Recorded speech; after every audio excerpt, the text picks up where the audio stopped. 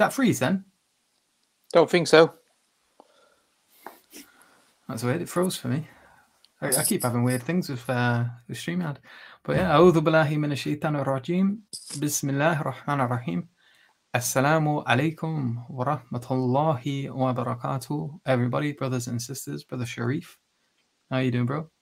Wa alaikum salam wa rahmatullahi wa barakatuh. Alhamdulillah, good. I think Jake's going to be joining us soon. Jake's just been Inshallah. Knocking him finishing down. off his particular stream. Good old swinging him about like windmilling and that. Inshallah, bless you. Well, yeah, alhamdulillah. Yeah. And I think obviously Abdurrahman. Good news, everyone. Yeah, he's just had the baby. We got a little voice note of alhamdulillah. The baby crying. Alhamdulillah. That's good, mashallah. May Allah bless him and his family and grant his newborn good health. We don't know if it's a boy or a girl, did he? He didn't tell us. I can't remember. He might have. I think Muslasin said boy or son. Was it? Okay. Muslasin said, but I don't know. Muslasin might have been guessing. Oh, right. Okay, then. But alhamdulillah, he's the baby's here. So he's probably not going to join us, obviously, understandably. Yeah. There's a obviously for the audience, they might not know, but there's a ex-footballer who's used to be a manager as well, called Roy Keane. And Roy Keane, when he was like in charge of, I think, one of the football teams, I think it might have been Sunderland, and one of his players wasn't able to come to train because obviously his wife had a kid. So he was asked about it, and it's quite famous on YouTube, this video image. And he basically turned around and he said, "Why is he not coming?" And he goes, "Oh, he's had a kid, hasn't he?" He goes, "Yeah, he didn't give birth to it, did he?" Yeah, and then he goes, "What's he doing? Breastfeeding." But he said it with such a straight face. He was like, "And yeah, what's the point?" So anyway, but obviously we're not like Roy Keane. We have a bit of rahmah upon these situations. He's probably been awake for the whole bloody 2 days. His missus 3 days. So yeah, and to be honest, it was actually it was actually meant to be last Friday as well. So it was slightly overdue. But alhamdulillah, from what he told us, everybody's healthy, which is the main thing. Alhamdulillah. And then hopefully, inshallah, they get their rest and and I think it's his second child as well, mashallah. Yeah. May Allah increase him, give him a large number of children that make him happy and fill his old age with joy and ease. I mean, yeah, I mean. I found Jake. Is he on? Is he coming? He's still alive. He's battling it out with someone called Robin. Oh, right. Don't leave our stream and join there. Don't worry, Jake's going to come here. Don't worry. So Jake inshallah will be coming here. He'll be here literally about a minute or two. Don't leave. It looks like he's ending it. Inshallah. Yeah. You've missed it if you can watch it afterwards. He looks like he's in beast mode at the moment. He's furiously reading from something. Yeah, don't worry, he's coming here. Yeah. So one second. Jazakallah khair to the new member, I am Harold. And to everyone else, I think I counted it was like 26 or 27 new members in that last live stream. Alhamdulillah. So that was amazing. Jazakallah khair to everyone who joined then, who's joined now, who will join, and who has joined in the past. Allah bless you all. We also have a Patreon account, which has at the moment, I think, 16 Patreons or something around that number. So may Allah bless all of you guys as well.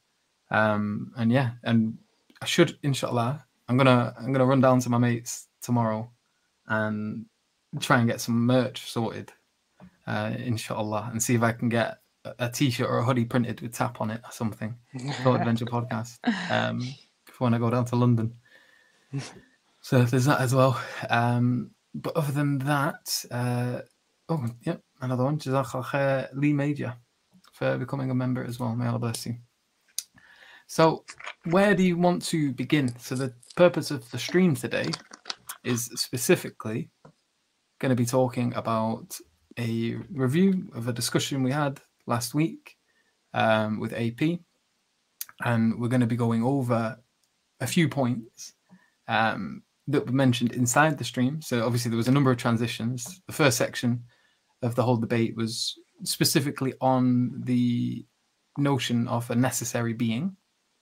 And then it sort of moved on from that to this thing he put forward about an argument from the problem of hellfire, and then it transitioned back again. I think what happened towards the end. Okay.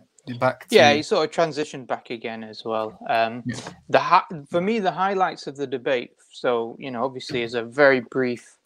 Really, I think there's two highlights that I sort of get from the debate, and obviously I've watched it back, so I've gone over what went on. But the two key things that I think came out of this was one, he accepted that there was. He even used the word solid, and we'll look at that. But he said there's justified, reasonable belief that there is one God. So he did believe that was justifiable and reasonable, but he also believed it was justifiable and reasonable to believe in materialism. But he accepted that particular premise. And the second thing that was a highlight was the issue of he was trying to demonstrate that there was a logical contradiction in the Islamic conception of God. And in the end, he accepted, again, we will look at this. He accepted that the position that he had could not be reduced to a logical contradiction. I don't want to go into too much detail because we will cover that, but those are the two main issues, really. So, on the one hand, the central theme or central pillar of Islam, or one of the central pillars of Islam, which is belief in one God, he believes it's reasonable, justified.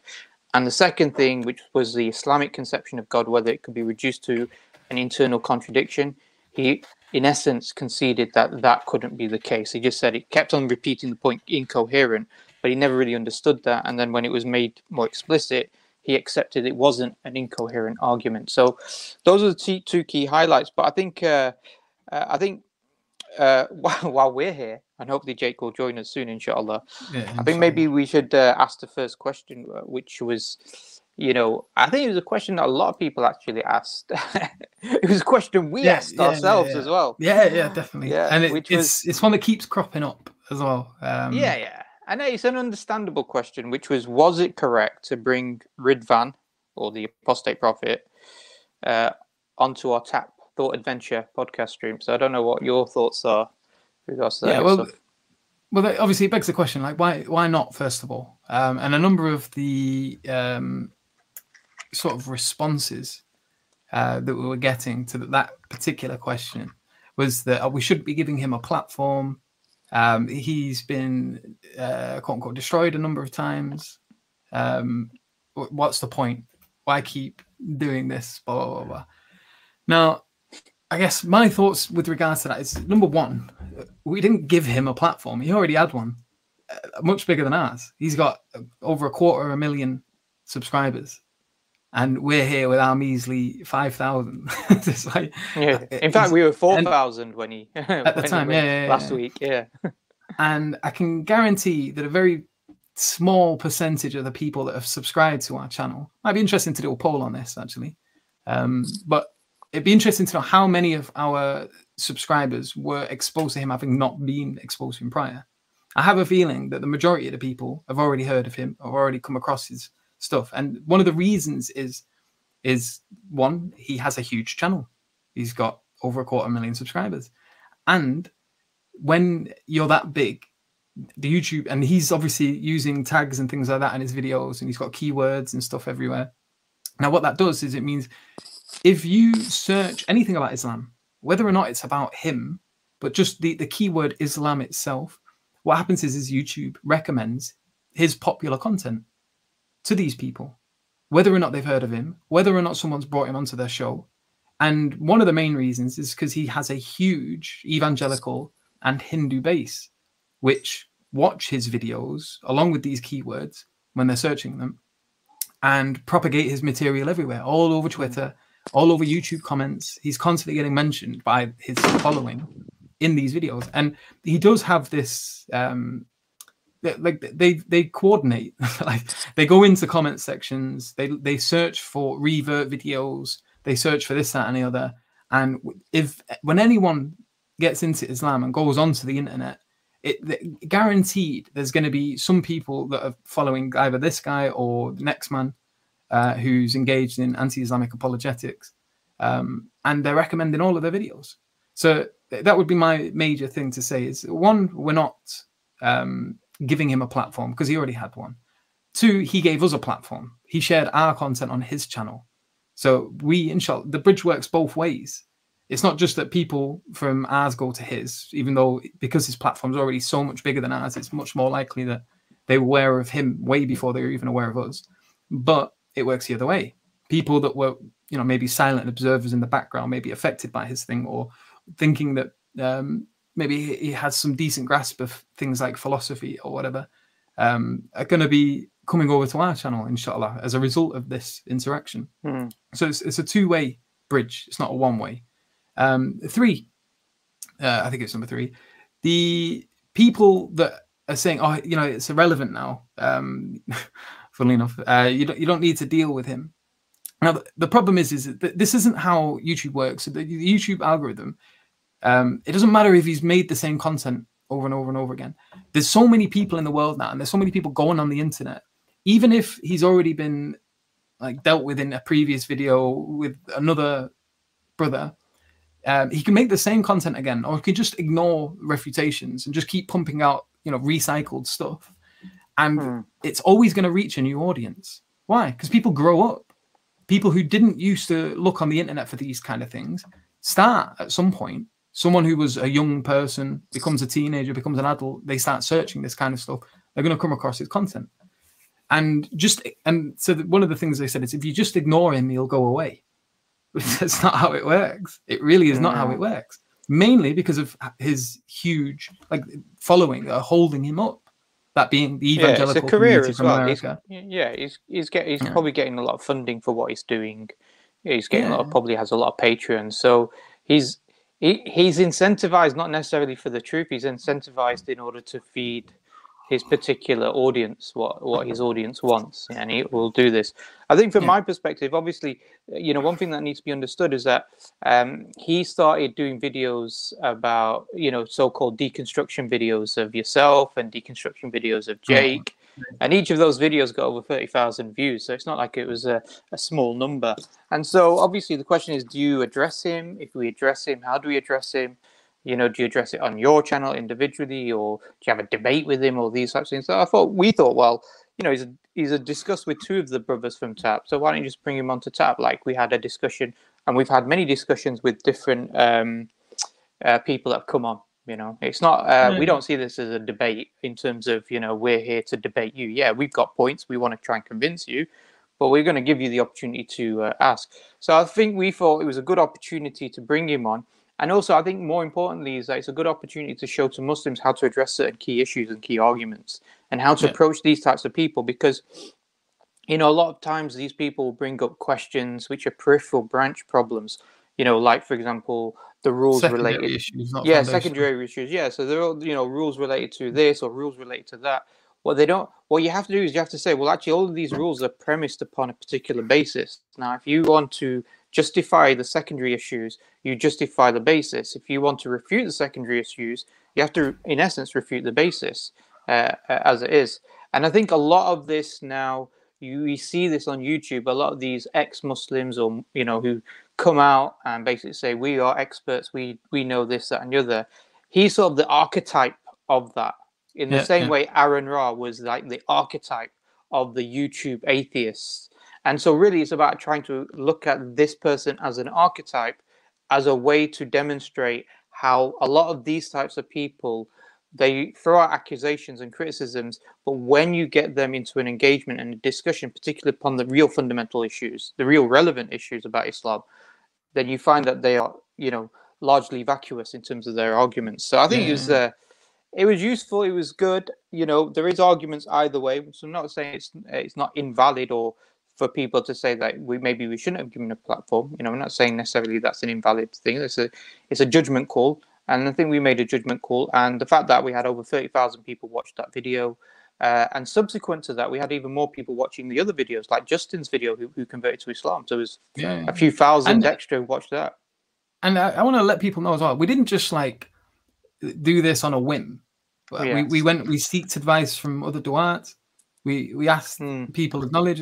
We were speaking to people. We got the advice of a few. We didn't just go, oh yeah, let's do this. We thought about it. We had a discussion about it, and we got some advice and decided in the end after that discussion and thinking about it to go ahead with it. It's not. something that was taken lightly. So the next question would be, were we too nice with him when he was on the stream?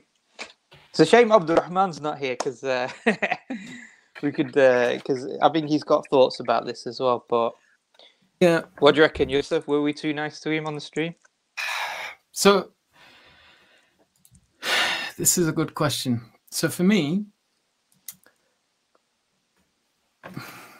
I'm obviously we've got a certain way of doing things. Oh, mashallah, look who's here.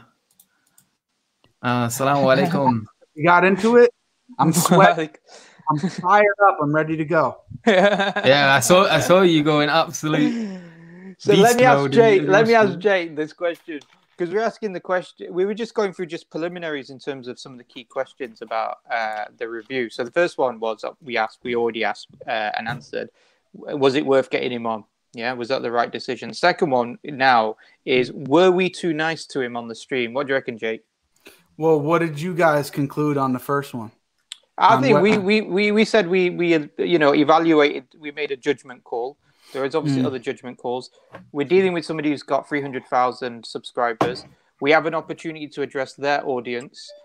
We have an opportunity to demonstrate to Muslims how to address people like these types of anti-Muslim rhetorics, and not just in terms of the content but also the manner. Yeah. Well. 1 second. Yeah. So I think it was worth it in the sense that we got to speak to him. I think that overall it worked out as far as what our objective was and what we wanted to accomplish. I do understand that certain of the Muslims in the audience may have hesitated, and it's not like we didn't consider the pros and cons of bringing the guy on. But I think at the very least, also what it established is, I don't know about you guys, but I'm just going to say this, that I would never have the guy on again. I would never speak to him on that type of conversation ever again. And yeah, I just think that he's not a type of person. See, the thing is, he makes these claims that he just wants to have honest conversation and chill out and everybody just talk and, have a good conversation, but he doesn't. I mean, we didn't get there yet, but the fact that he wouldn't answer my question about the pen shows that he wasn't there for an honest dialogue. And that type of person, I think we cemented the fact that he's not an honest interlocutor, and nobody, I don't care. I'm just going to say this flat out because I'm already fired up. Nobody should take this guy seriously whatsoever. Yeah. And I think for his audience as well, and we will discuss it, for his particular audience, he started making accusations that we broke promises, that we went back on agreements, and we will discuss that. We'll discuss that. We're going to pull the evidence as well. Police, tell him to bring his proof. Bring his proof. We'll bring the proof that he would provide.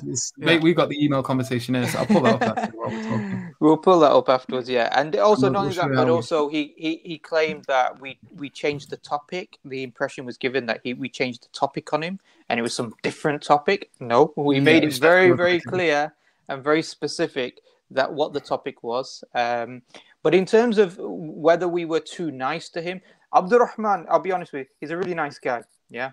So Abdurrahman is always going to be very nice to everybody. Yeah, that's just the way he is. And also, we didn't want to give anybody excuses that we were there to badger him, bully him, cuss him down. We wanted everybody to realize what the real issue is with Apostate Prophet.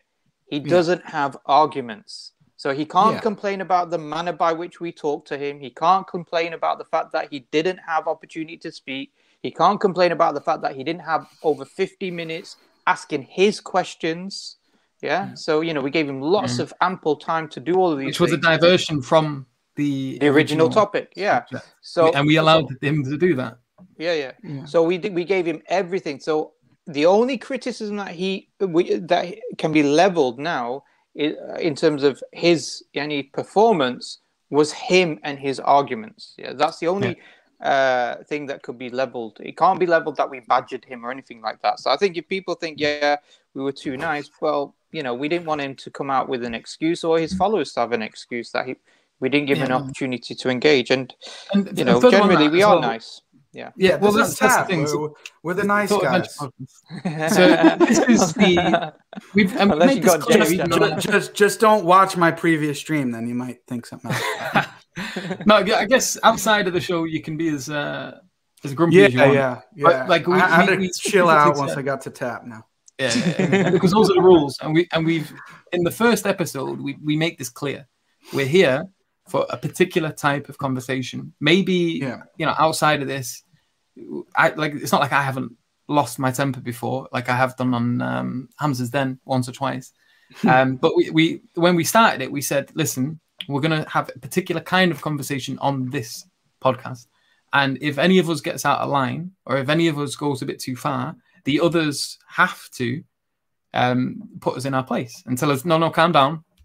Or step away for a minute, come back once you've relaxed. Because the point of this is we don't want this to become a screaming match. We don't want it to become about rhetoric. We want it to become about the specific content of the arguments being presented. We've had ex-Muslims on before. Yeah. AP was nothing special in that regard. It wasn't, and because you mentioned this as well, that he was talking like it was the first of its kind and blah, blah, blah, blah. As if there's never been conversations between Muslims and ex-Muslims before. Not just on Thought Adventure podcast. Yeah. There's been countless conversations with EF Dawah with ex-Muslims. There's been conversations with SC Dawah with ex-Muslims.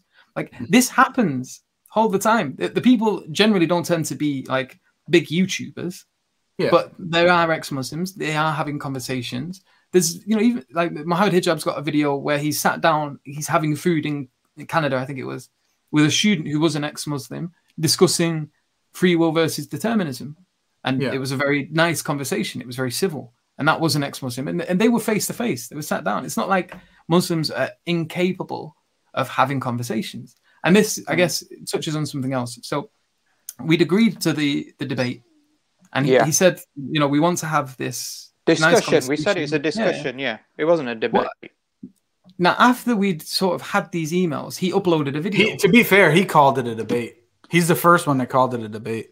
Yeah. Well, in the discussion, I'm sure Abdul Rahman even said at the beginning of it, this is not a debate. Yeah, it's not. Yeah, no, I know. I'm just saying that the first time debate came up with reference to this, it was him. And he was like, I had a debate with 4 Muslims. Like, he's the first one. Which is really, really funny, because when it was with brother Daniel Hakikachu, he was so adamant that wasn't a debate.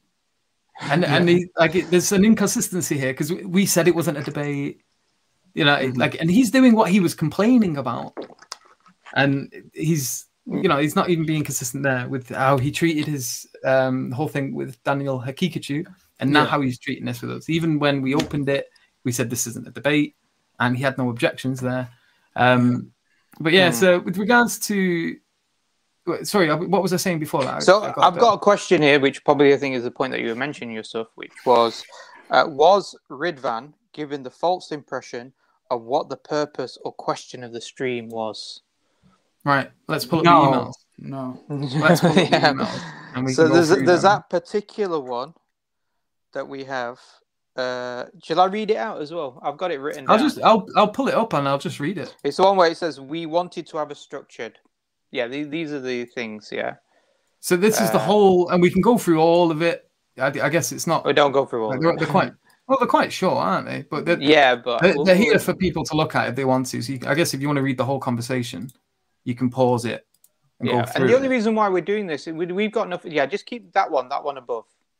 Yeah. I'm just opening them up so people that want to read them can do.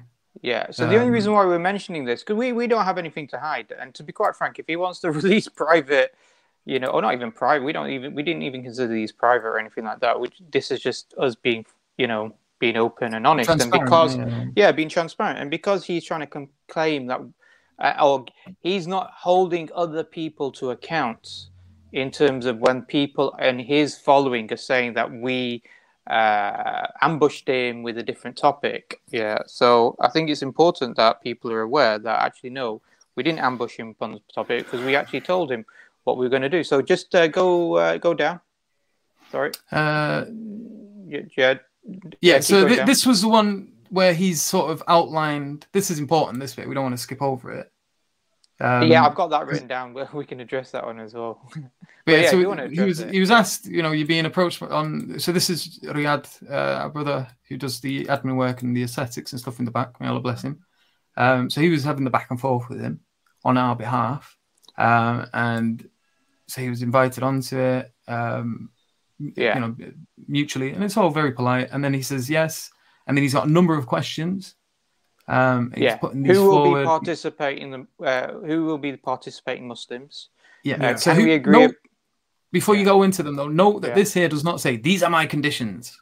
Failure to abide by these means that this will not go ahead. No, none of that. He's saying thank you for the invitation. I appreciate it very much. I would love to join you on your podcast. I would like to clarify a few things beforehand, if that's okay. Clarify a few things. I'm going to ask some questions and see what will go on. Who will be the participating Muslims? Can we agree on specific range of topics? For example, is Islam true? Does Allah exist? 3, am I permitted to upload the footage partially on my own channel? 4, I would like to invite one or more of you to my channel for a discussion as well. I'd love to host Yusuf so he can speak for himself after my criticism of his conversation.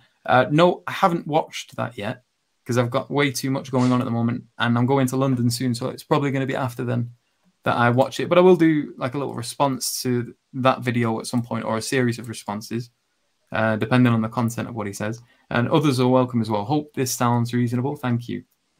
Our response: Hi Ridvan. The participating Muslims will be the regular panelists from Thought Adventure Podcast. So that's ourselves.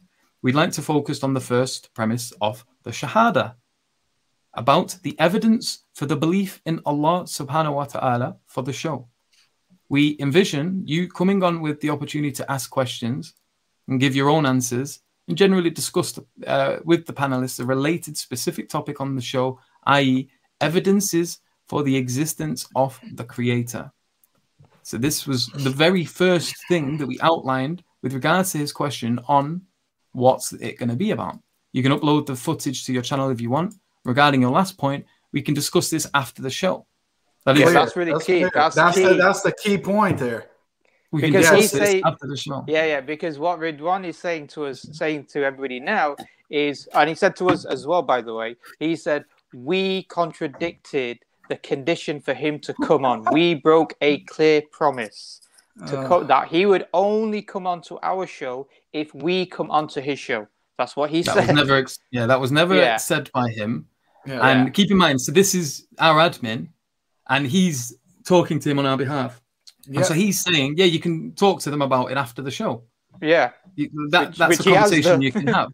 Yeah. And he has done, and we have done amongst ourselves. Obviously, not all us together with AP, but we've discussed it after the show. And individually, he's contacted us. And we've all given our various responses, or some of us have given responses to it. I've not even responded to him yet. And I'm going to touch on that as well, because he came on one of my streams. And I didn't want the stream to get distracted, but I'll mention that in a minute. But so then he says, hi, Riyadh. That sounds reasonable. Just one note. Atheism and theism are not really what I focus on. I'd rather focus on Islam and rather on the Islamic understanding of Allah. Other than that, I pretty much agree with the plan. As long as our discussion is held in a respectful manner, I'm happy to participate. And then... and this is key, especially the last sentence in this, or last paragraph. So this here is really clarifying. So he had no reason whatsoever to complain after the stream whatsoever.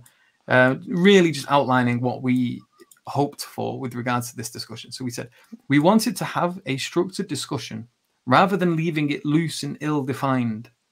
In this way, we are potentially... Let me see if I can make this a bit bigger so guys on phones can see it. Do you want me to read it out? That's all right, I can read it. Okay, go. I've got it on my phone, that's why I go. Where was it? In this potentially, way. In this way, we are potentially able to at least arrive at certain conclusions in the discussion.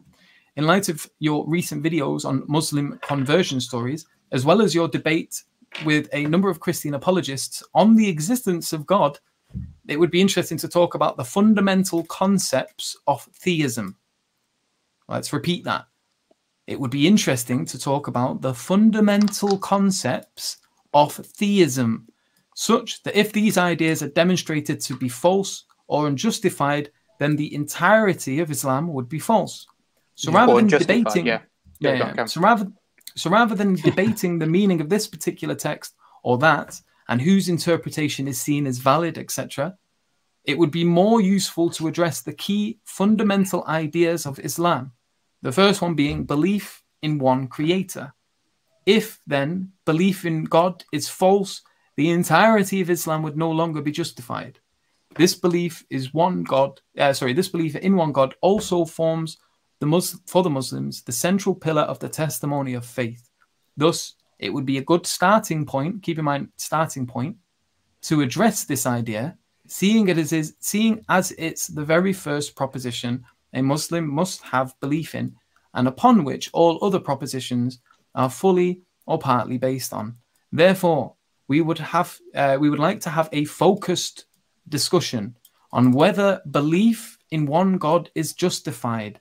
If you are then interested to have a specific discussion, then we can arrange a date and time convenient to both Thought Adventure podcast team and yourself. Regards. Hi, Riyadh. Sure, that sounds okay. The discussion can revolve around the topics offered.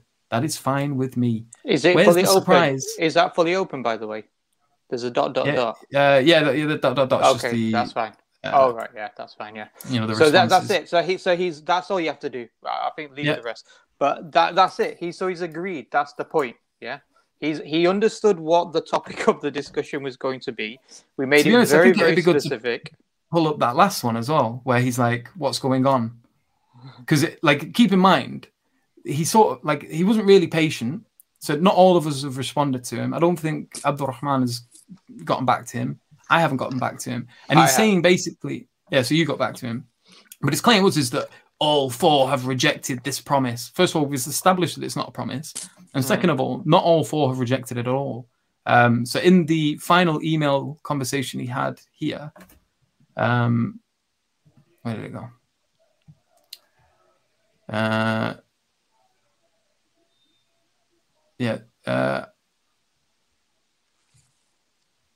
Where did it go? Is it this one? Yeah, here we go.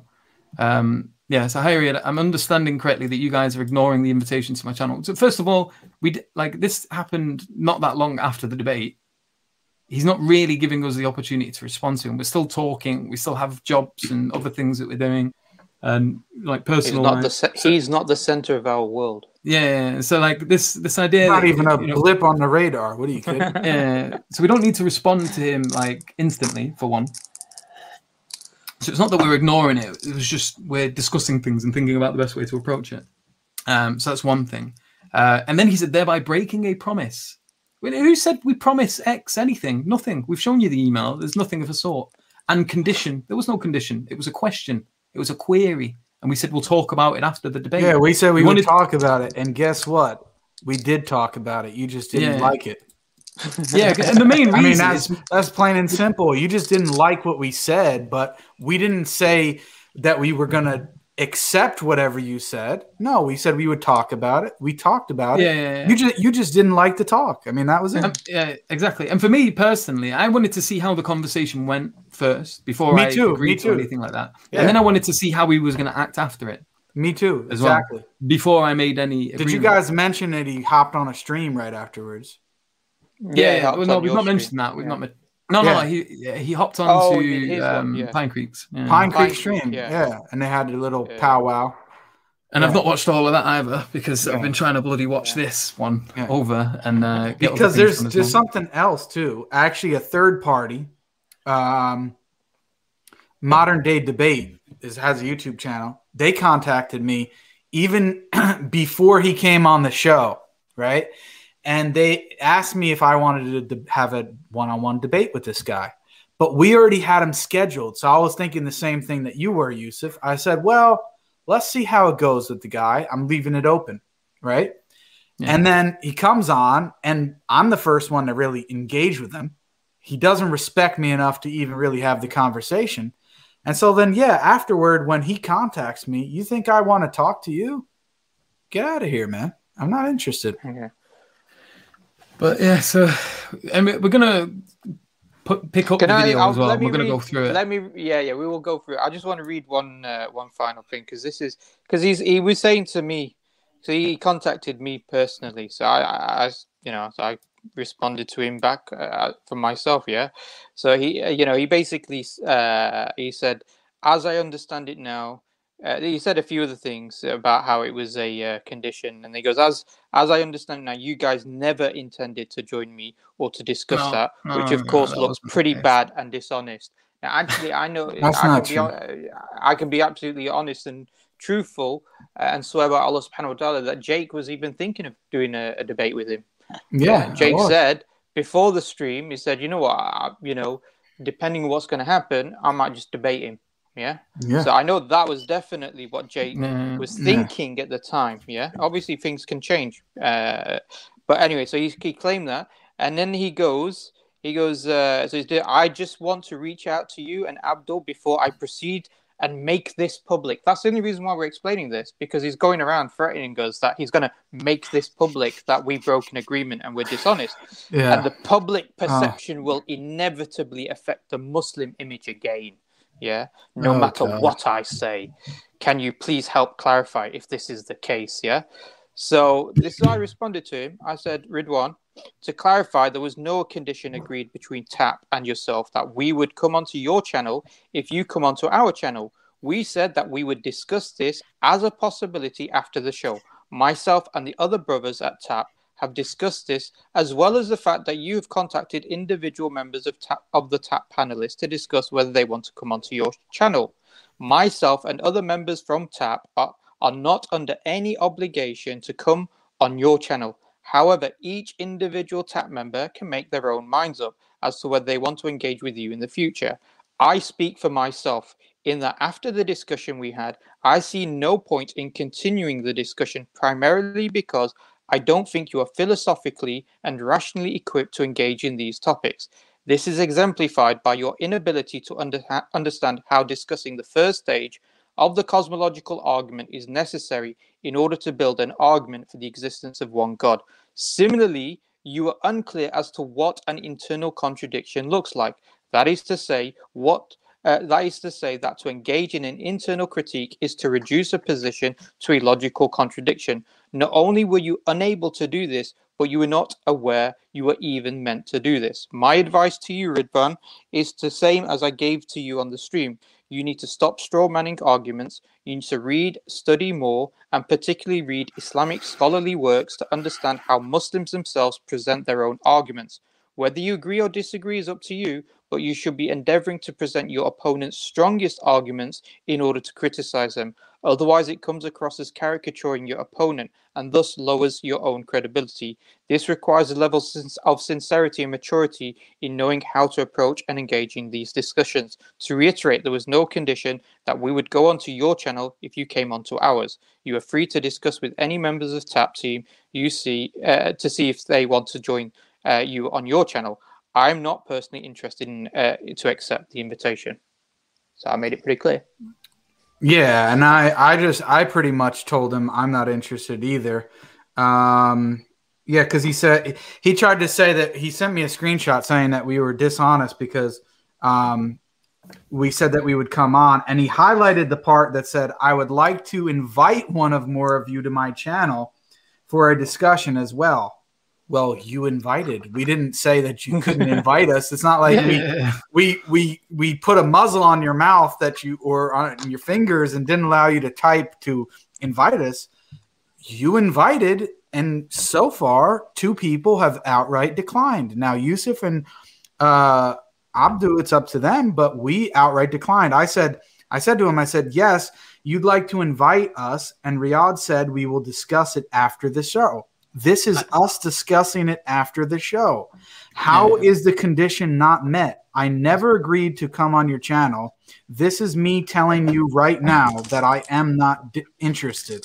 And then I actually told him, I said, honestly, you seem a bit desperate, which I have no idea why you are.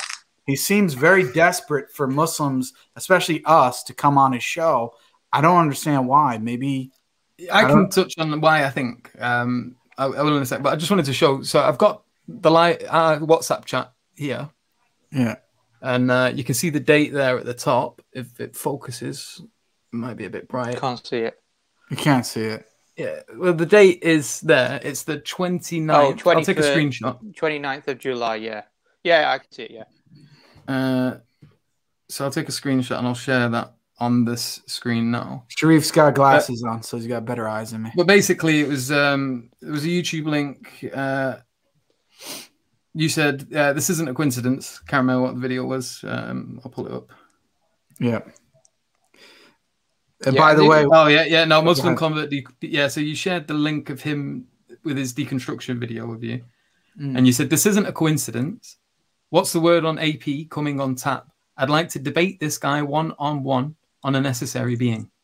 Exactly. So that was in the chat, and I'll upload that onto the screen so you can see that. So he can't say that this was not our intention, that our intention was just to get him on to embarrass him and then get him off. No, there was a hope that maybe we could continue and have some decent discussion, but and so I want to touch on the reason why. Now, so I as well, we suffer from anxiety. I have anxiety now. It's a severe anxiety, and I've had it for years. It's something I had to get go to the doctors with for a very long time. It's something I've constantly had to deal with. So I'm familiar with the sort of things that goes through someone's head when they're suffering from anxiety, and he's made it quite clear that he does as well. So the way he's sort of responding, it feels like his anxiety is sort of like kicking in, and it does a number of things. It makes you impatient and it makes you impulsive, and the way he's sort of responding, like if you look at his community page, sort of the way he started going in, like breaking news. What was the post? What did it say? Breaking news: 4 Muslims reject to have. And the thing is, I hadn't even rejected yet, and like I was still, even when I saw that, thinking about maybe going on. I just wanted to see how it was going to play out, and it's just gotten sillier and sillier, and it's gotten to a point where it's like, listen, I can't. I already suffer from anxiety. I'm not about to put myself now in a position where you've just got this guy. He's acting like a plonker. He's got anxiety. I've got anxiety. He's got 250,000, if not more, subscribers. The majority of which are like, they hate Muslims. They hate reverts. They hate people that embrace it. And the things that they come out with, like, I'm not about to put myself in a position like that, like at all. I'll be happy to make videos bit by bit, responding to the things that he said. So, for example, he's done that deconstruction video. I'm just chilling. By the way, he is in the chat. Yeah, no, that's cool. But I'm just, the issue is like, literally, it was like we had the discussion on Sunday, and then he's, messaging Jake, messaging some of the guys within the first few days, and then he's trying to say we're liars or we're dishonest. We broke a condition, and obviously we've shown we haven't broken any conditions. Then he's, producing one post after another post. He was on Pine Creek Show. He was on he did a video response to it, and then he had that community message, and then he did some edit, cut and paste. I've not seen the cut and paste yet, but I saw a bit of it, and I thought it looks like he's trying to, demonstrate how strong his argument is. Yeah, let's talk about this. By the way, I want to say one thing, because now he's in the chat and there's lots of stuff. Listen, be respectful in the chat. Don't get into now a fighting match with this guy in the chat. Yeah, and mods, stay general rules. If people start getting offensive, then, time them out. And if they continue cussing or any kind of nasty stuff like that. And if they continue being offensive after they've been timed out, say 1 or 2 times, 3 times, then obviously take your own discretion, depending on who it is and how bad it is. And then eventually, eventually block. That's not what we're here to do. So he says here, if your purpose is to counter my work, why approach me on something I never focus on? Why not debate me on what I actually work on? Islam, genuine question. Again, if you go back to the original, the original email where we you could have declined it, buddy. I mean, what are you talking about? Exactly. I know. Declined it. You could have said, no, it's not. I'll pull it up one more time. I'm not, because maybe he wasn't here at the beginning. And let me just say this. if you hadn't been watching TAP, I'm sorry to say, but it's a great show. Sure, you should watch it a little bit more. But that's the first thing. Second thing is, if you look, check out what we focus on, Mr. AP. We focus on proofs for God, especially combating atheism and establishing that a creator exists. That's what we focus on. Now, we're just at cross purposes. You don't focus on what we focus on, and we focus on something a little bit different. Yeah, I mean that's you can't be mad at us because we have a particular focus and you have another platform. And you have another thing, and then you came on our platform. Nobody, begged you to come on. You came on your own, and you knew what the discussion was going to be about. It wasn't surprising. We got it here. We wanted to have a structured discussion rather than leaving it loose and ill-defined. And you've got it there. Read through it. We've read it through once. By the way, listen. Can you move that? My face is being blocked here, sir. 1 sec. I'm bringing viewers to the stream. Everybody's going to start leaving. Okay, there you go. It's all right, guys. Calm down. I'm back. But yeah, no. And also the other issue is this: is that look, when people look at why people adopt Islam, like for example, I'm talking about myself now. Yeah, why is it that I, accepted Islam to be correct? Yeah, I was born a Muslim, but it wasn't the case that I was told that's it. You have to, not question. No, I went through circles, I went to talks, I went to courses where we built belief, or we approached the understanding of belief of Islam by going to the first foundations. A meta narrative. Why do we human beings need a meta narrative? How do we approach the question about belief in a creator? Is it through blind, emotional, testimonial evidence? Is it through rational evidence? What type of intellectual process?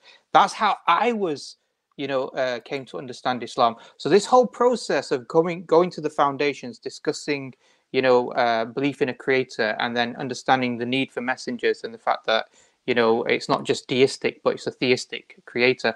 All of that was a pathway for me to understand the truthfulness of Islam. And in fact, if you look at our streams over the last, we've been going on for about 7-8 months now, alhamdulillah.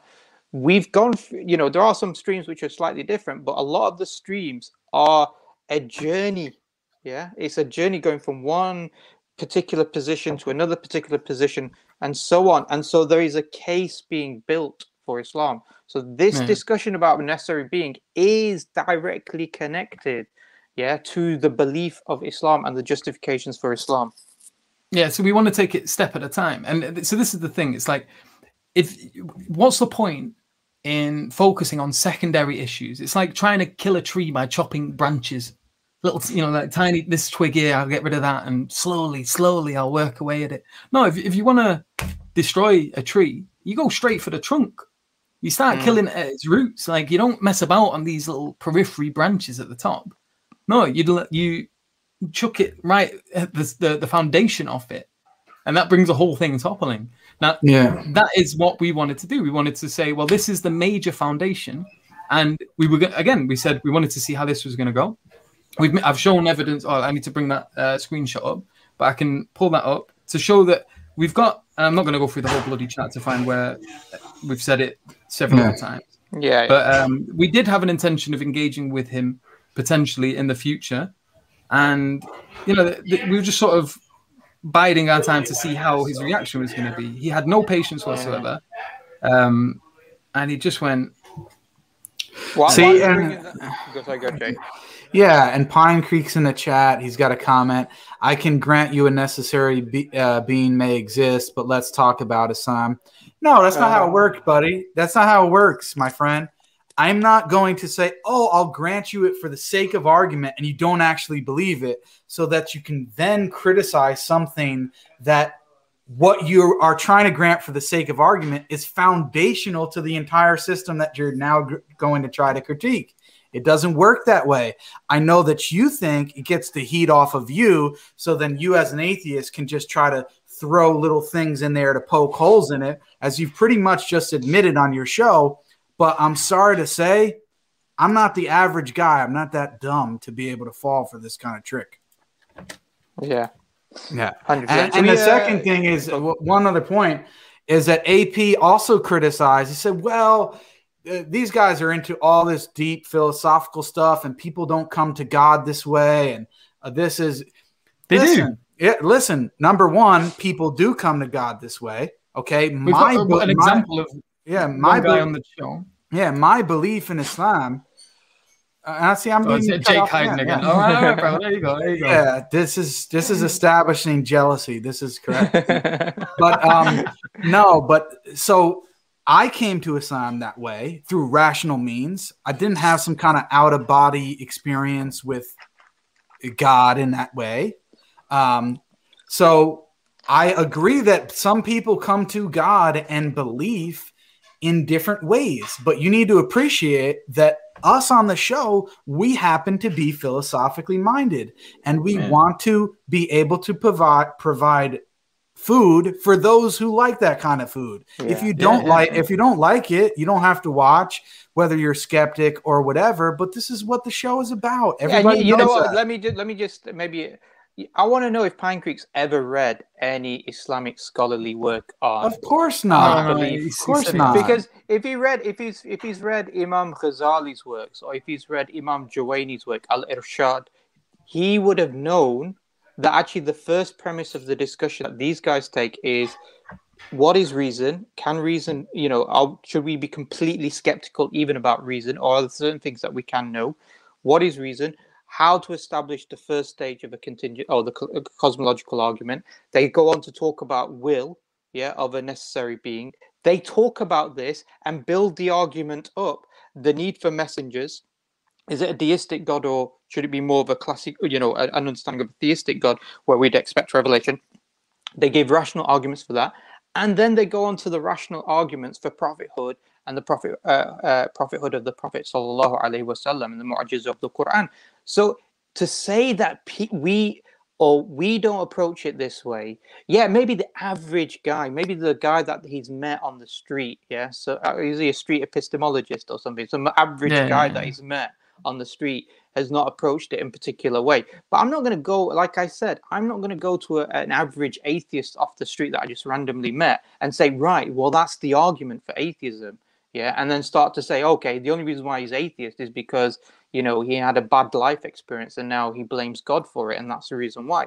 That's straw manning people. I'm going to go to the real foundational, people who understand the real depth of the particular subject in order to understand what arguments they bring forth. This is what people like Pine Creek need to do, rather than making silly accusations and straw man arguments. Yeah. This is what I try to do it. Yeah, this is what I'm trying to do with Christianity, right? I mean, I just had a stream dealing with laymen, specifically a couple people, because they think they're not laymen, and they really are. They don't know what they're talking about.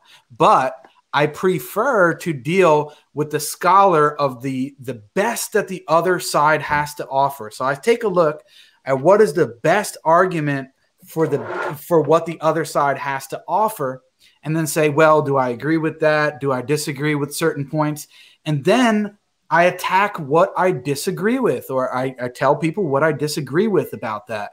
I'm not attacking these low-level type of arguments. And I mentioned on the stream, like, oh, the word Trinity is not in the Bible. I know some people use that, but I think it's silly.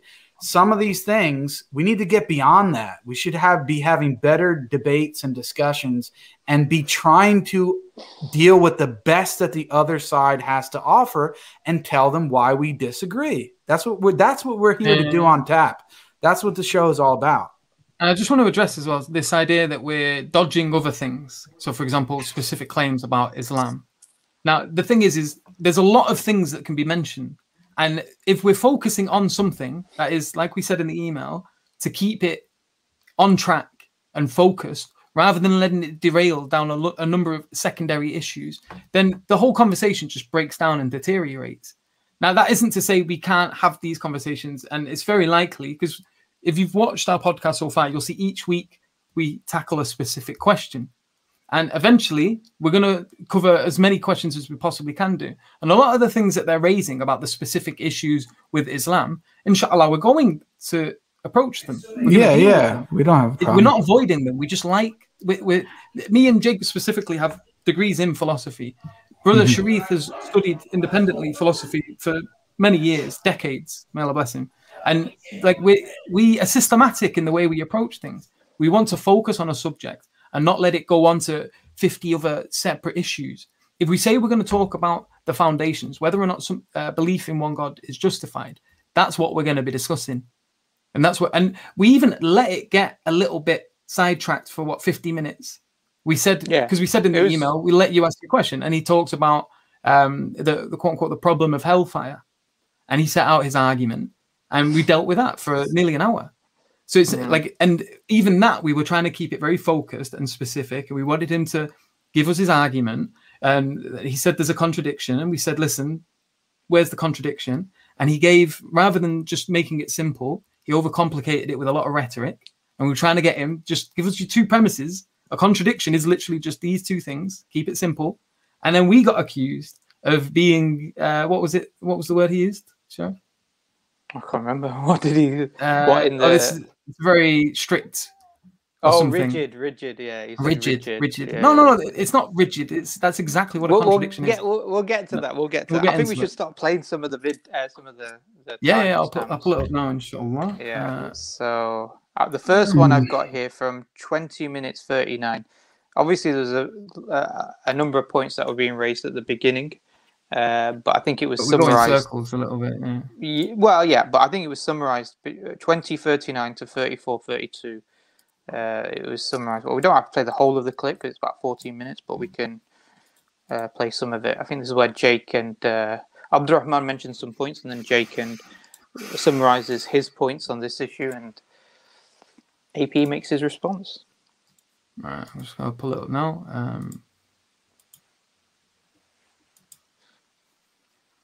What timestamp? 20 minutes 39. 20 minutes 39, yeah. Yeah.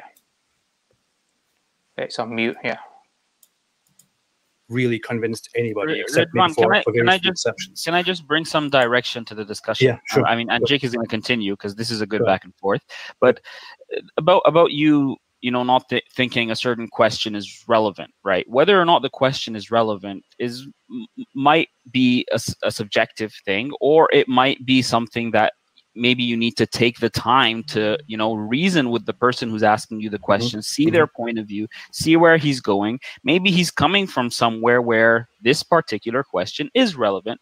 I understand you might not see it as relevant, but you need to take the idea seriously in the same way. Like if I see something like the problem of evil as irrelevant, I'm still going to take your idea seriously. If you ask me questions, I'm going to answer them. I'm not going to just sweep them under the carpet and say, hey, this question seems irrelevant to me. Let's talk about the contingency argument, because these philosophical discussions about evil aren't going to take us anywhere. I might think that, but in order to be a serious interlocutor, I must take your idea seriously. So Jake is taking you down the train of thought here. I would just urge you to take his questions seriously, even if you don't see them as relevant. And he is trying to take you somewhere with these questions. It is a certain line of reasoning that will have a conclusion that we're going to talk about. So let's take each other's questions seriously is what I'm trying to say. Can I say something about that? The reason that I do not think it is useful to indulge in these questions and in this line of argumentation is that, for example, before the stream when we arranged this, I also for myself specified that I do not really concern myself with whether God must or must not exist, and that I do not focus on this, I do not argue about this, and that I do not think that it is relevant. Just out of interest, did he say that in the email?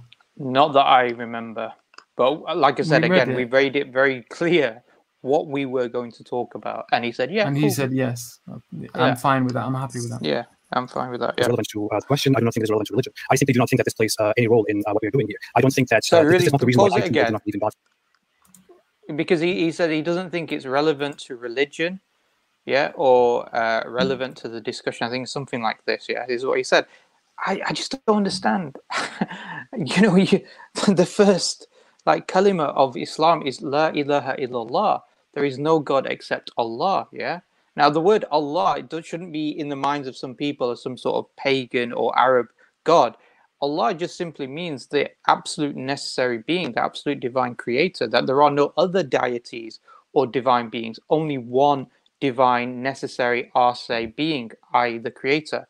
So it is directly related, because if you can undermine the question about a necessary being, even before talking about whether the necessary being has a will or not, you've undercut La ilaha illallah, and therefore you've undercut the whole of Islam on that point.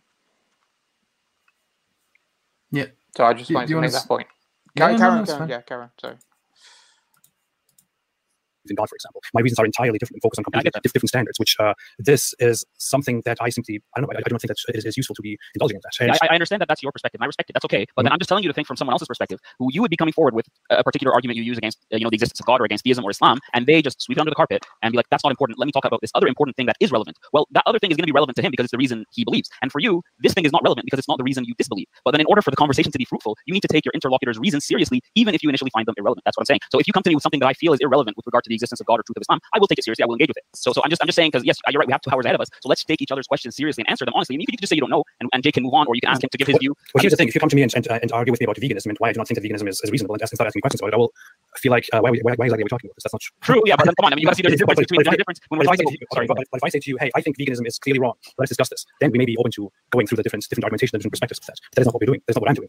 Yeah, but hold on a second. Let me just try to come back to this. Okay. Yeah, I understand you don't see it as relevant. It's not relevant to you, but what Abdul was trying to explain is that it is relevant to me. So if it is, even if you think it's the dumbest thing in the world, if part of the reason that I actually believe that God exists is because of this pen, and then I can try to explain it to you, that I think you should try to engage with the conversation. Now, I'm going to try this one more time, and if it doesn't work, I'm happy to let the other people come in and we can continue on another line of thought. But are you trying to tell me right now that you, based on what I said, and let me explain it one more time. So something that's necessary means that it has to exist. It couldn't be otherwise. It couldn't fail to exist. Something that's contingent is the opposite of it, that it could be another way. It doesn't have to exist. Now, if you have those 2 categories, there's a third, which is impossible, but I don't think you're going to tell me that the pen doesn't actually exist. So let's just get rid of that. If we're dealing with necessary and necessary and contingent, which is possible, are you trying to tell me that you cannot tell me whether or not this pen right here is necessary or contingent? It is something that does not that I do not think about, that I don't concern myself. That's what I'm trying to tell you. When we talk about right. So I just want to pause here because take a note of what minute we're on there. 26. Yeah, and I think I don't know if you can put up the super chat that he put that was relevant to this thing, to this piece here. No, the super chat's gone now. Okay, I'll just read it because I've got it here. He said, Jake, if hypothetically a necessary being exists, which I may grant, but Islam's many truth claims are evidently false, is Islam then still correct or not? How is this not clear? Well, of course, just because a necessary being exists doesn't necessarily entail that Islam is true. That's obvious. Yeah. But if there is no such thing as a necessary being, then it does entail that Islam is false. So it shows that it's foundational and needs to be discussed. And for you to say, not only that you don't discuss it, but for you to say that it is irrelevant, there's only either 2 options. You're so ignorant that you actually think it's irrelevant, or you were just being flat out dishonest. And now, this is the thing. One last point, though. Yeah, earlier on, he said, well, a necessary being just might exist. Well, why couldn't you say that in the beginning of the discussion? Say, well, a necessary being might exist. The first question I asked you, I said, was it possible or impossible? Now you're so willing to grant the possibility of it. Why couldn't you just upfront say that in the beginning? And we didn't need to have 20 minutes of wasting time of you not answering the question. And it's seeming like we're not an honest person in the discussion. You know what as well. Do you mind if I just add this a little bit? Yeah, really quick. Yeah. So the thing is, as well, is it is very relevant, and we're going to show you now. So he even alludes to it without using the word contingent, because I don't think he really necessarily understood what it meant, but he did infer with this little section. So I'm just going to play it for a second. I mean, I'll put it slow so that you can really hear it. We, for a fact, know that we exist. I know that I exist. So we know that the world around us exists. Right. So we know we exist. We know the world around us exists. This is the whole point of the argument. It begins, well, what do we know? We know contingent things exist. We can say that. We can say that there are things that are dependent. They, originate and perish. He couldn't even name a contingent thing. I asked him if he believed in anything contingent, and he couldn't answer. I mean, but he alludes to it there. So he's saying we know we exist, and these are the things we say are contingent. These are the first steps of the discussion. So we say, well, we know there are contingent things. Well, this begs a number of questions. What can we say about these contingent things? For example, is contingency all that exists? Is it just contingent things? And there are a number of questions that get raised with this. First, is there a circular dependency of contingent things? Is there an infinite regress of contingent things? Is there, something from nothing? Do contingent things just pop into existence from nothing? These questions are things you can ask. Now, if it turns out going through it, which we could have done had he just entertained the question, In the end, what you end up saying, well, is if none of these are right, if circular dependency is absurd, if an infinite regress is absurd, or with particular arguments, like, for example, the argument for dependency irrelevant, and this notion that something can pop into existence from nothing, if all of these are either irrelevant or absurd, then we've got to ask another question. Well, what other kind of existence is there other than contingency, if contingents can't answer this question necessarily? So we then have to ask, what other kinds of beings are there? Well, impossible beings, because this was something that Jake was alluding to in the discussion. There's 3 different modes of being. There's either impossible beings, so that is things that just can't exist and are impossible, like a squared circle. There's possible existence or contingent existence, which we establish does exist and is the world around us. It's what I am, it's what you are. And then the only other possibility is necessary existence. That is an existence or a being that has an existence where its non-existence is impossible. It must exist. And then once you've established the existence of that, you can start talking about, well, stage 2. What kind of attributes can we say about this? What kind of attributes can we say that this type of being has? And eventually, when you entertain the Bleeming question, eventually you get there. Eventually, we start to talk about this entity, which is what we say is pretty much equivalent with, there's further attributes that don't necessarily come out of this discussion, but there's a lot of attributes that do. Yeah. And that is pretty much in the end what we end up calling God. And so then the question is, well, what's the next step here? So you've established God. You're going to establish whether or not God is one, or whether or not a multiplicity makes sense. And then you're going to start talking about revelation, whether or not it's necessary. And then you're going to start talking about prophethood. But you've got to take it step by step. And that's how we like to do it. That's how we always do it. We've never done it any differently. Yeah. And I think the issue is that each going to the next step is dependent upon the previous step. On the first one. Yeah. You can't go from, okay, well, do we expect a deistic creator, or do we expect a creator to be deistic or theistic and revelation? Well, you're not going to know that particular question if you haven't answered the question of a necessary being, because the necessity of a necessary being would necessitate there are going to be certain intuitive or even entailments from that particular concept that would entail a particular view about revelation as well. So that's, and we've had a stream on that, by the way. But I wanted to also just highlight this point, because whether it's Pine Creek, whether it is Ridvan here, or even other people that I've discussed with, a lot of atheists, what they want to try and do is they want to try and say, we're not in the position to defend any propositions. We hold no propositions. We are completely skeptical about every proposition. And so the problem is then, or not the problem, but the tactic is that they're saying, well, you're the one presenting it, so you have to justify. So hence why he's trying to avoid answering any of these types of questions, because he's trying to be, he's trying to hold that he's got nothing to defend. Reason why we ask certain questions, like Jake at the beginning asked the question, is it possible or impossible? Because depending upon his answer, he's going to have to defend a position, and he has to have a position on that. Yeah, whether it is yes, no, or don't know, he's going to hold a particular position, and then that goes back to on what epistemology he's using in order to draw certain conclusions. Yeah, because ultimately these discussions, people come with their particular metaphysics and their particular epistemological approach. So we need to understand and unpack these things in order to then to see whether we can come to certain common agreements, in order to come to common agreements upon how we approach this discussion and the methods of thinking, in order to see whether we can actually conclude a conclusion upon this. Yeah. State this question. What's that? What is if AP can admit a necessary being exists, he hasn't said that. He said he doesn't know. He said he's not sure. He said can admit. Yeah. Can you admit? Can you admit it may not? Well, no, because we're convinced by the arguments, and it's a necessary existence. That's the whole point of the argument. Is to suggest that this being must exist. He doesn't even understand what he just said. Yeah, he doesn't understand the argument that Jake's mentioned. And I think I'm going to have to go quickly pray Maghrib. I'll pray Maghrib, and then Yusuf will jump off and pray Maghrib. But you guys play on, and then was it 26 minutes before you go? What point? 26:01. Yeah, I think it was. Right. Yeah. Okay, so Bismillah ar-Rahman ar-Rahim. that I do not think about, that I do not concern myself with. That's what I'm trying to tell you. When we talk about necessary being, when we talk about contingency and all that, it is something that I do not concern myself with at all, and that I do not have an opinion on, that I do not think about.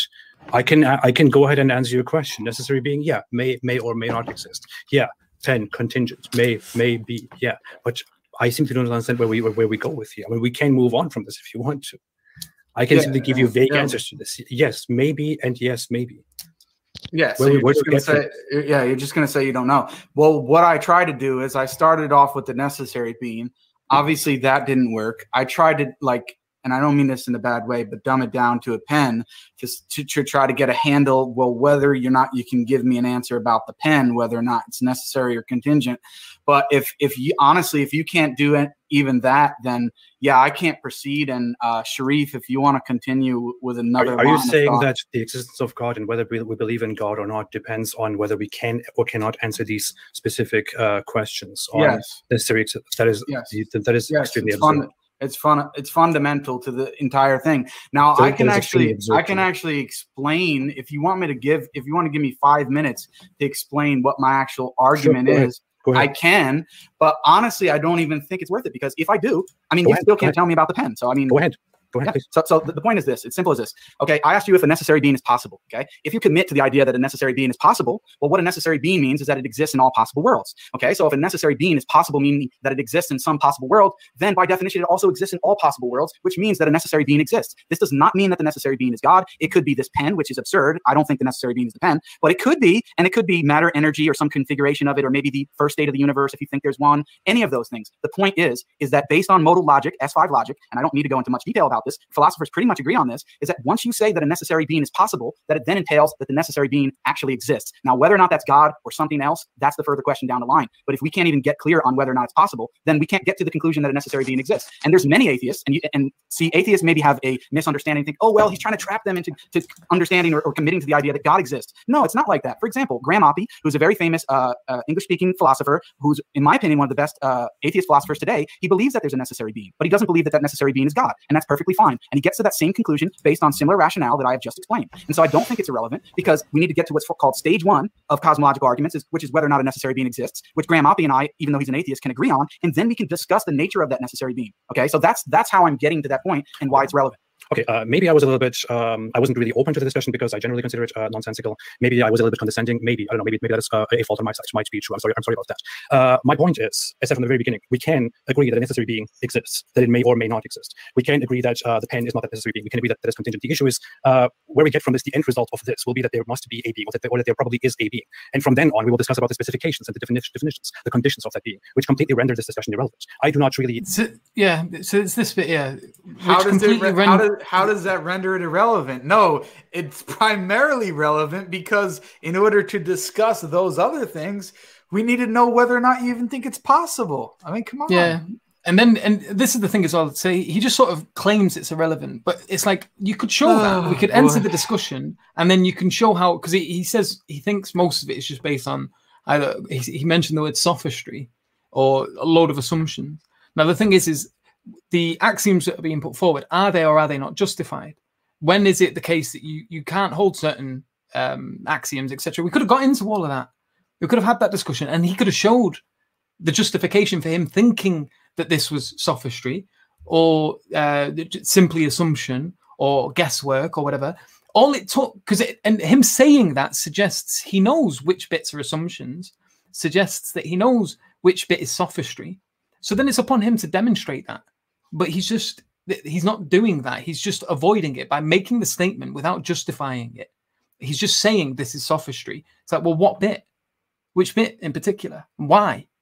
That was the whole point. That was what we wanted to have in this discussion, was to go into the specifics. He thinks it's irrelevant because it's sophistry, because it's based on assumptions and blah, blah, blah, blah. Okay, let's address that then. But he's not saying that because he wants to address the things that he thinks sophistry or assumptions. He's saying it because he doesn't want to have the conversation. That's why, even though that was made quite clear at the beginning of this, we showed the emails, that's what the conversation was about. That was the whole point of the discussion. So why not entertain it? Why not show us exactly why it's irrelevant? go through the argument and point out the particular premises and explain to us why there's an assumption here, and we can talk about it.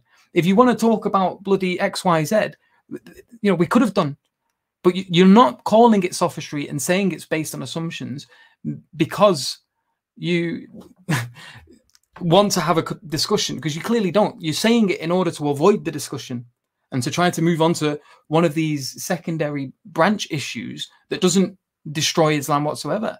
Like one of the things he sort of brings forward, for example, is this notion of the Quran. It talks about the ornaments, or the stars as ornaments in the sky, and he tries to then make an inference from there that like it's some sort of Moroccan lamp.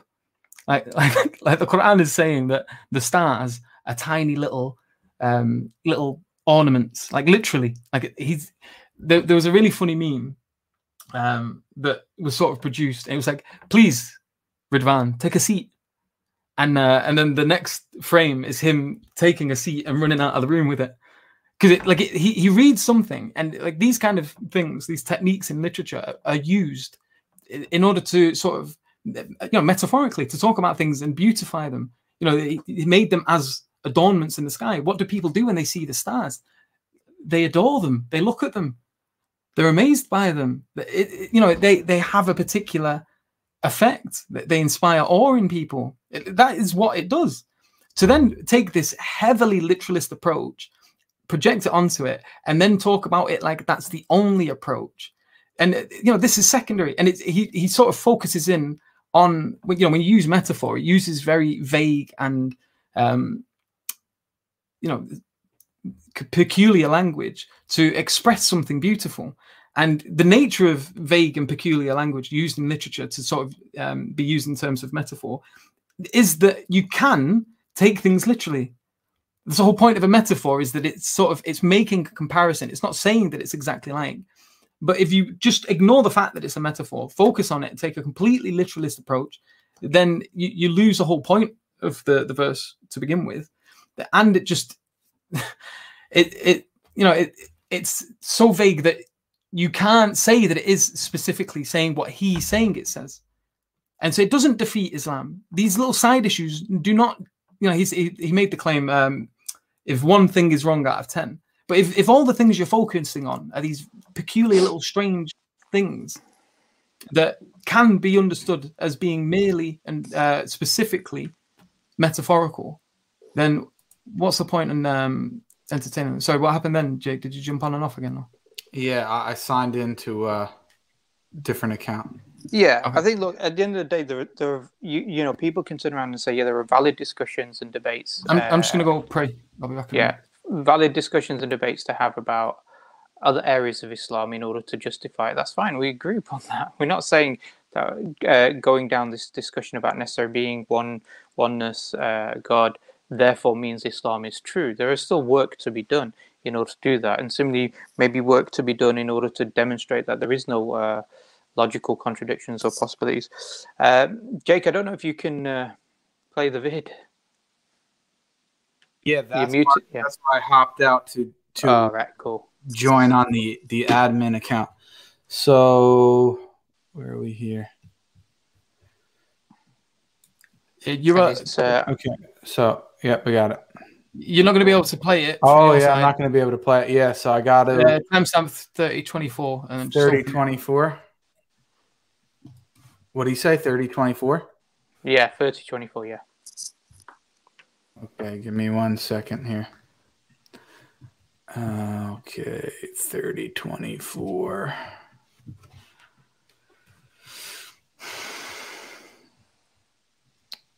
Here it is.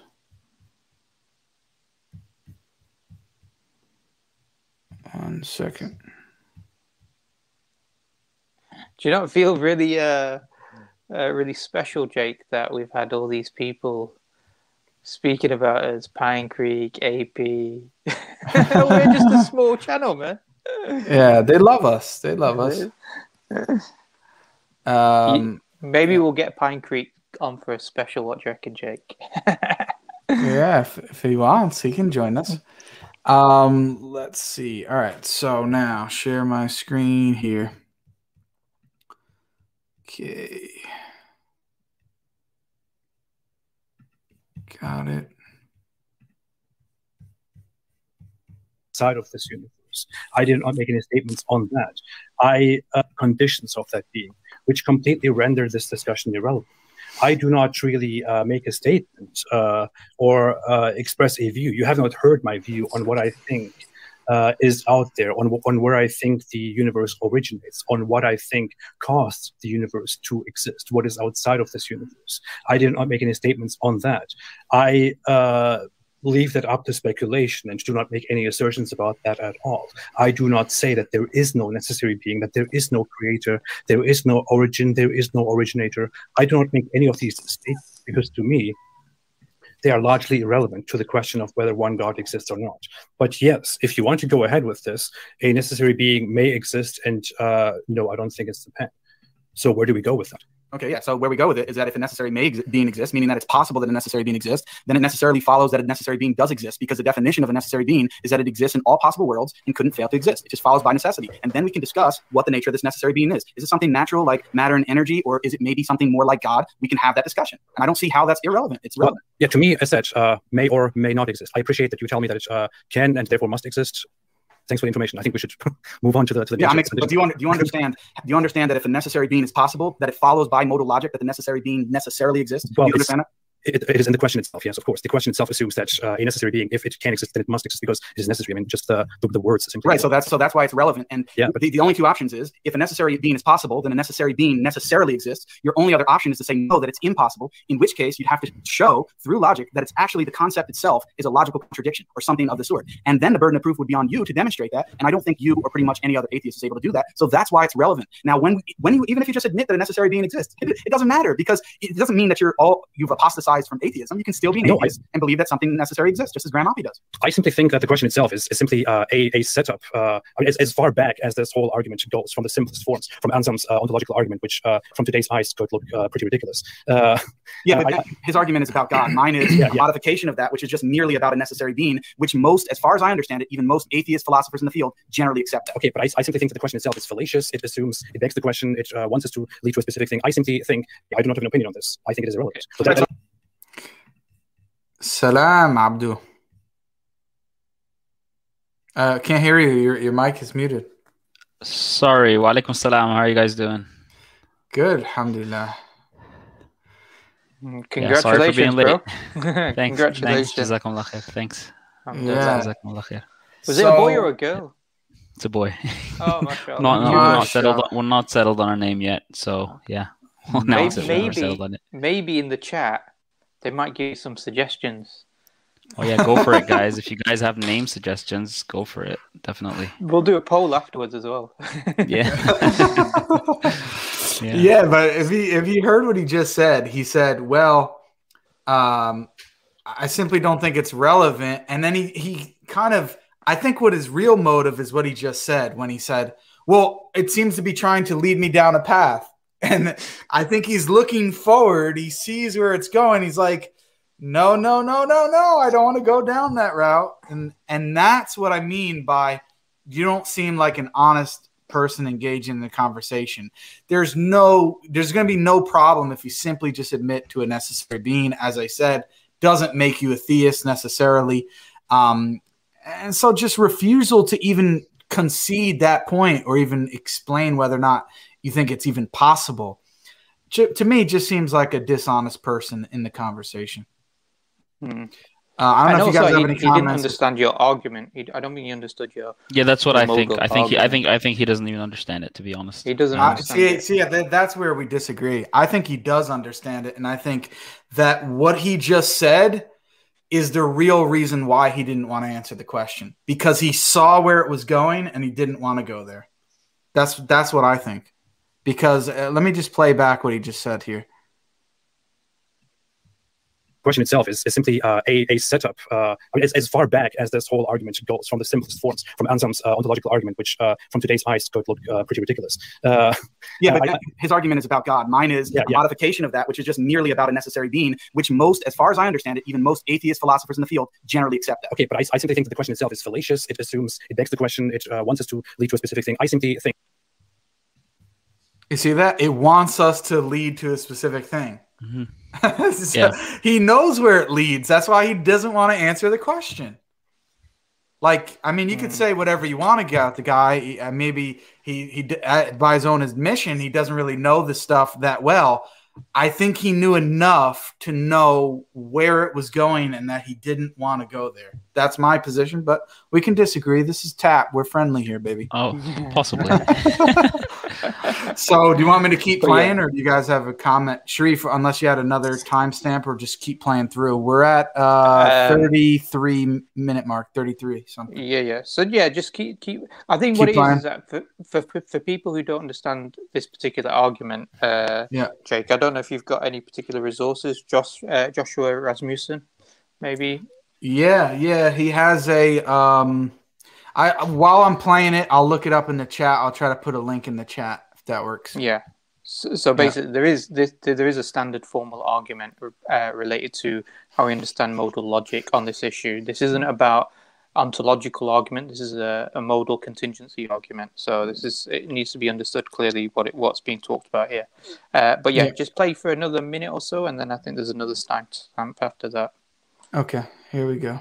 Hey, I do not have an opinion on this. I think it is irrelevant. I think we should move on from that. Yeah, okay, so I'm going to say one last thing, and then you guys can move on to maybe a different train of thought. But my whole thing is, the fact of you, this is my personal opinion, the fact of you saying that it is irrelevant, you think it's begging the question, all this different terminology that you're using, I'm sorry to say, but I think it shows that you don't really understand the topic that well. For you to make that claim, that it's totally irrelevant to the discussion. I do not make a claim here. But if you want to stick with that, I would like to also dig your opinion on the problem of hell, for example, afterwards, and then I would like to see what that's fine. That will be. Yeah, sure, we can get to that. But on that note, everyone, the thing is, so again, I'm just going to reiterate a bit of what I said, because maybe we can bring Sharif into the discussion. He can have a back and forth. The thing about this people are normally anxious to get to the conclusion. Give me.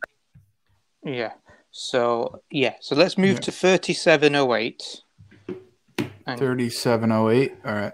Yeah. So basically, obviously that discussion was about the modal contingency argument, and we keep hearing Ridvan saying it's irrelevant, and then starts to see where it leads down. I don't think he really understood the argument, but he doesn't see the relevancy of this discussion, even though he agreed to it. But yeah, I think this is an important timestamp here between 3708 to 4153. It's not why we should or should not start here.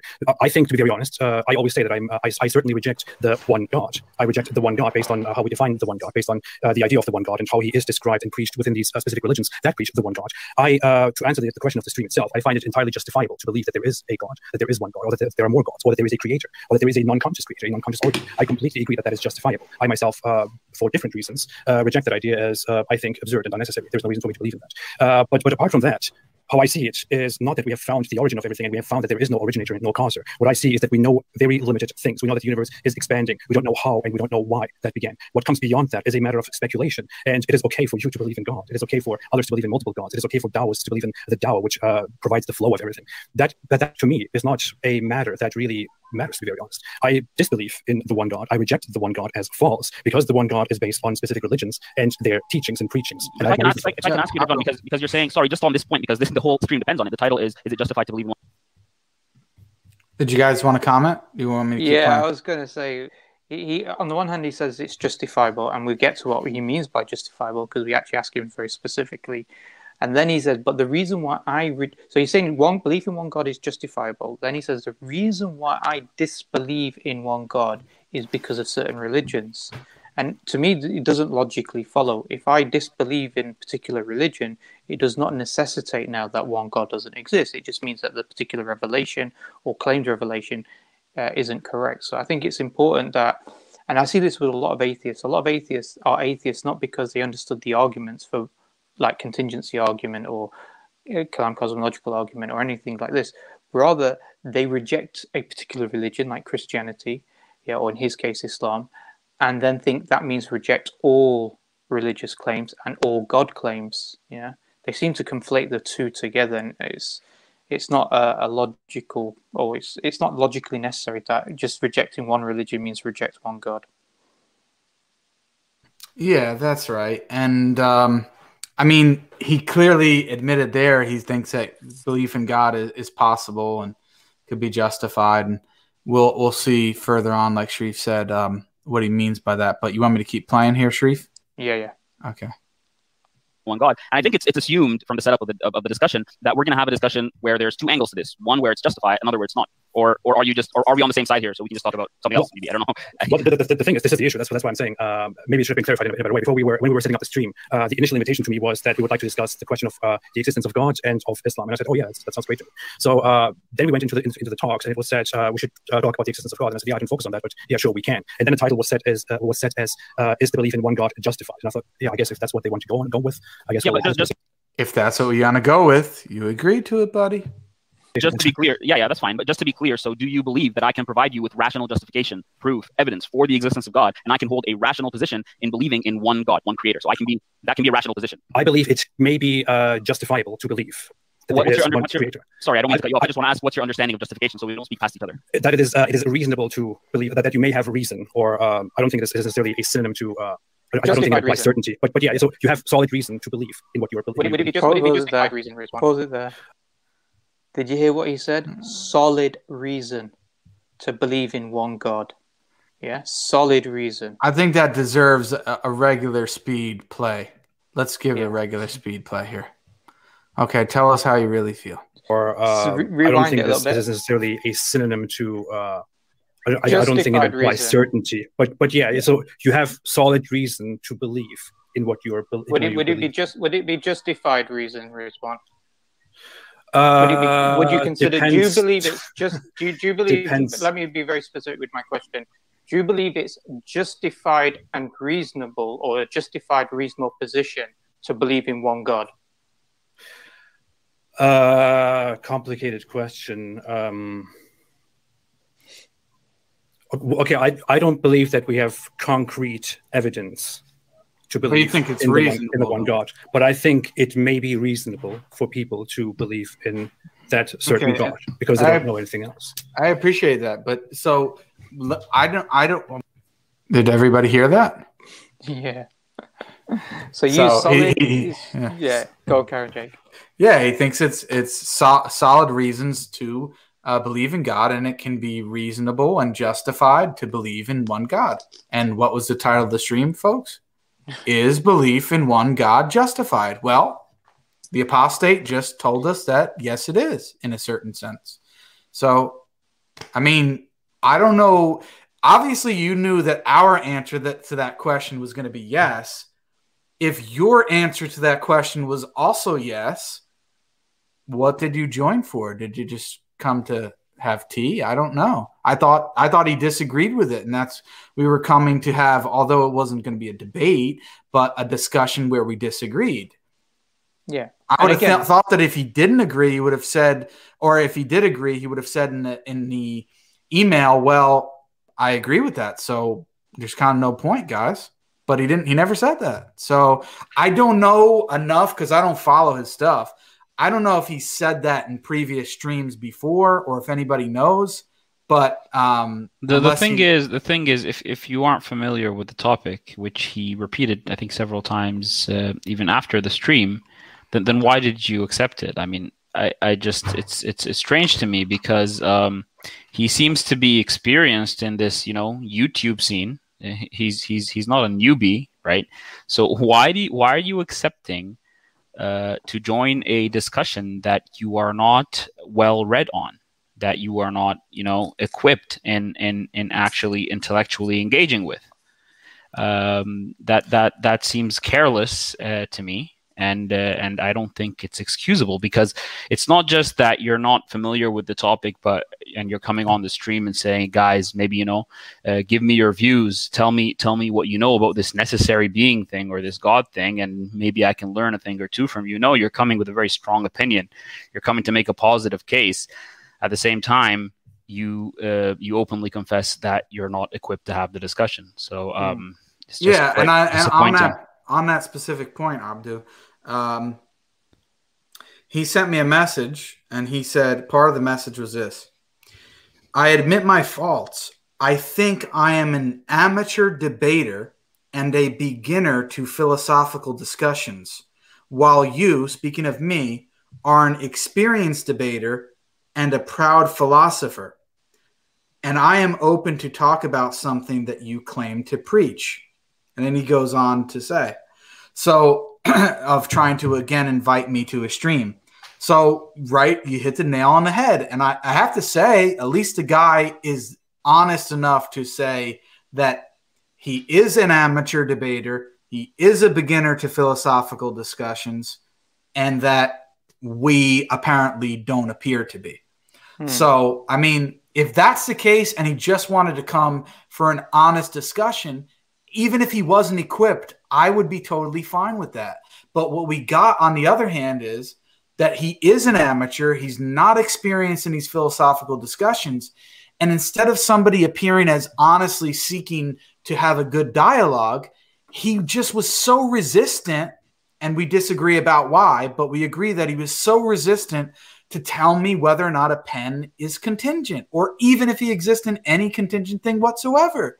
I mean, you don't have to be equipped to give an answer to what you think of whether or not you think anything that exists is contingent. And I'm sorry to say, I can't say that you're so ill-equipped to even give an answer to that question. No, you're equipped enough to give an answer to that question, and you just were just a stubborn son of a gun. I mean, it's just unbelievable. Yeah, and I don't think he understands. You muted yourself, sorry. Assalamu alaikum, Abdul. Wa alaikum salam, Yusuf. How are you? How you doing, bro? Nice little surprise there. I didn't think you were coming up. Yeah. I surprised myself. So I think he commented in the chat as well here, and he mentioned the point. He goes, "Yeah, it is reasonable that if you're going to reject a religion, you're going to reject one God." But it just seems to me that he doesn't understand what is being discussed here about one God. Not at all. I mentioned it. A necessary being, one necessary being with a will. Yeah, that's what we're arguing for. Yeah, that's foundational to the Islamic belief. Yeah, and we can talk about that later on. But it's foundational. It is contained within Surah Ikhlas, and Surah Ikhlas is also known as like the foundational surah when it comes to the topic of Tawheed, of belief in one God. So everything is looked at within that paradigm. But yeah, so there's another. What's he saying? Before you go on, what's he saying? He's got a comment here. One sec, where'd it go? Crap, I've lost it. Oh, I see it. No, I'm not. It is not something that I am experienced in and well-read in. Yeah, that's fine, dude. We don't have to beat you up over it, but the fact of the matter is, it just seemed like you just didn't want to answer the question. You don't have to be well-read to take a position of whether or not anything that exists in the entire universe is contingent. Forget about necessary. I asked him, do you think that anything is contingent? Do you think that this pen is contingent? Because I gave up on the necessary part. I said, he's not going to budge on that. Can he tell me whether or not he thinks anything is contingent? I can't chalk that up to you not being experienced. I have to chalk that up to somebody who was not really interested in an honest dialogue. I'm sorry. Yeah, and so this is the thing as well. So it was stated at the beginning, this is going to be a discussion. It's not a debate. Yeah. So if there's, if you don't know something, you don't lose, because it's not a win-lose thing. It's all right, let's talk about it. If you're not familiar with it, we can teach you about it. You can learn about it. It's not a big deal. Like, it was easy. It felt like he was avoiding just saying, I don't know. Yeah. Because he felt like it was going to make him feel silly or something. It's not something to feel silly about. There's lots of people that don't know. These terms are philosophical terms. And, when they're used in philosophical arguments, it goes over a lot of people's heads. And you've got to sort of keep confronting the material a few times for it to sink in. See, I mean, I'm just going to point out again, this is where we disagree. Like, honestly, I am sticking up for your intelligence here, my friend. So of the four guys, I'm sticking up for your intelligence. I think that you actually did know and understand. And just like what we played before, you saw where it was going.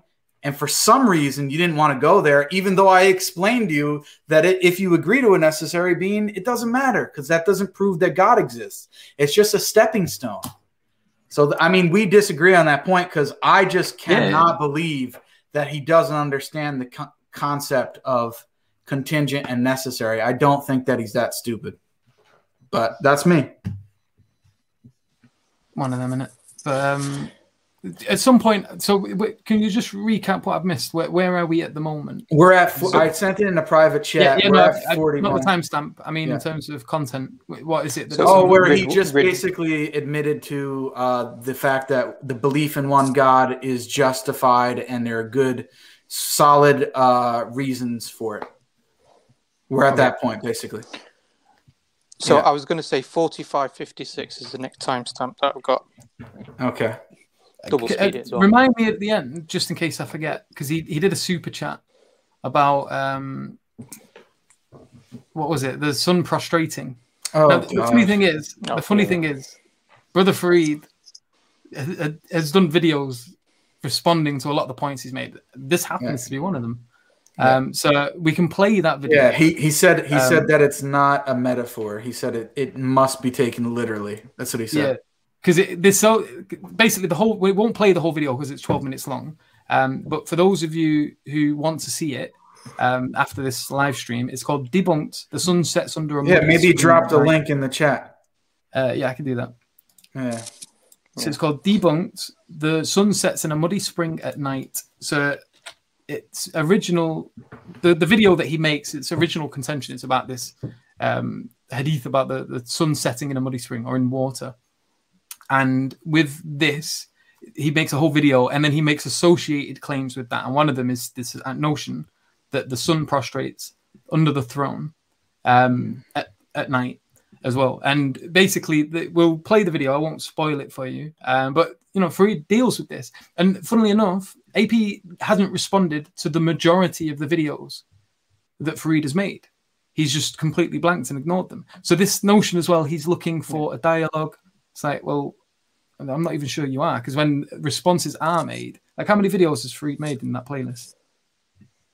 And how many of them have you responded to is the question. Let's have a look. 52 videos. So the question is how many of those 52 videos has Ridvan made a response to? Should we go to 45:56? Yeah, I can pull that up.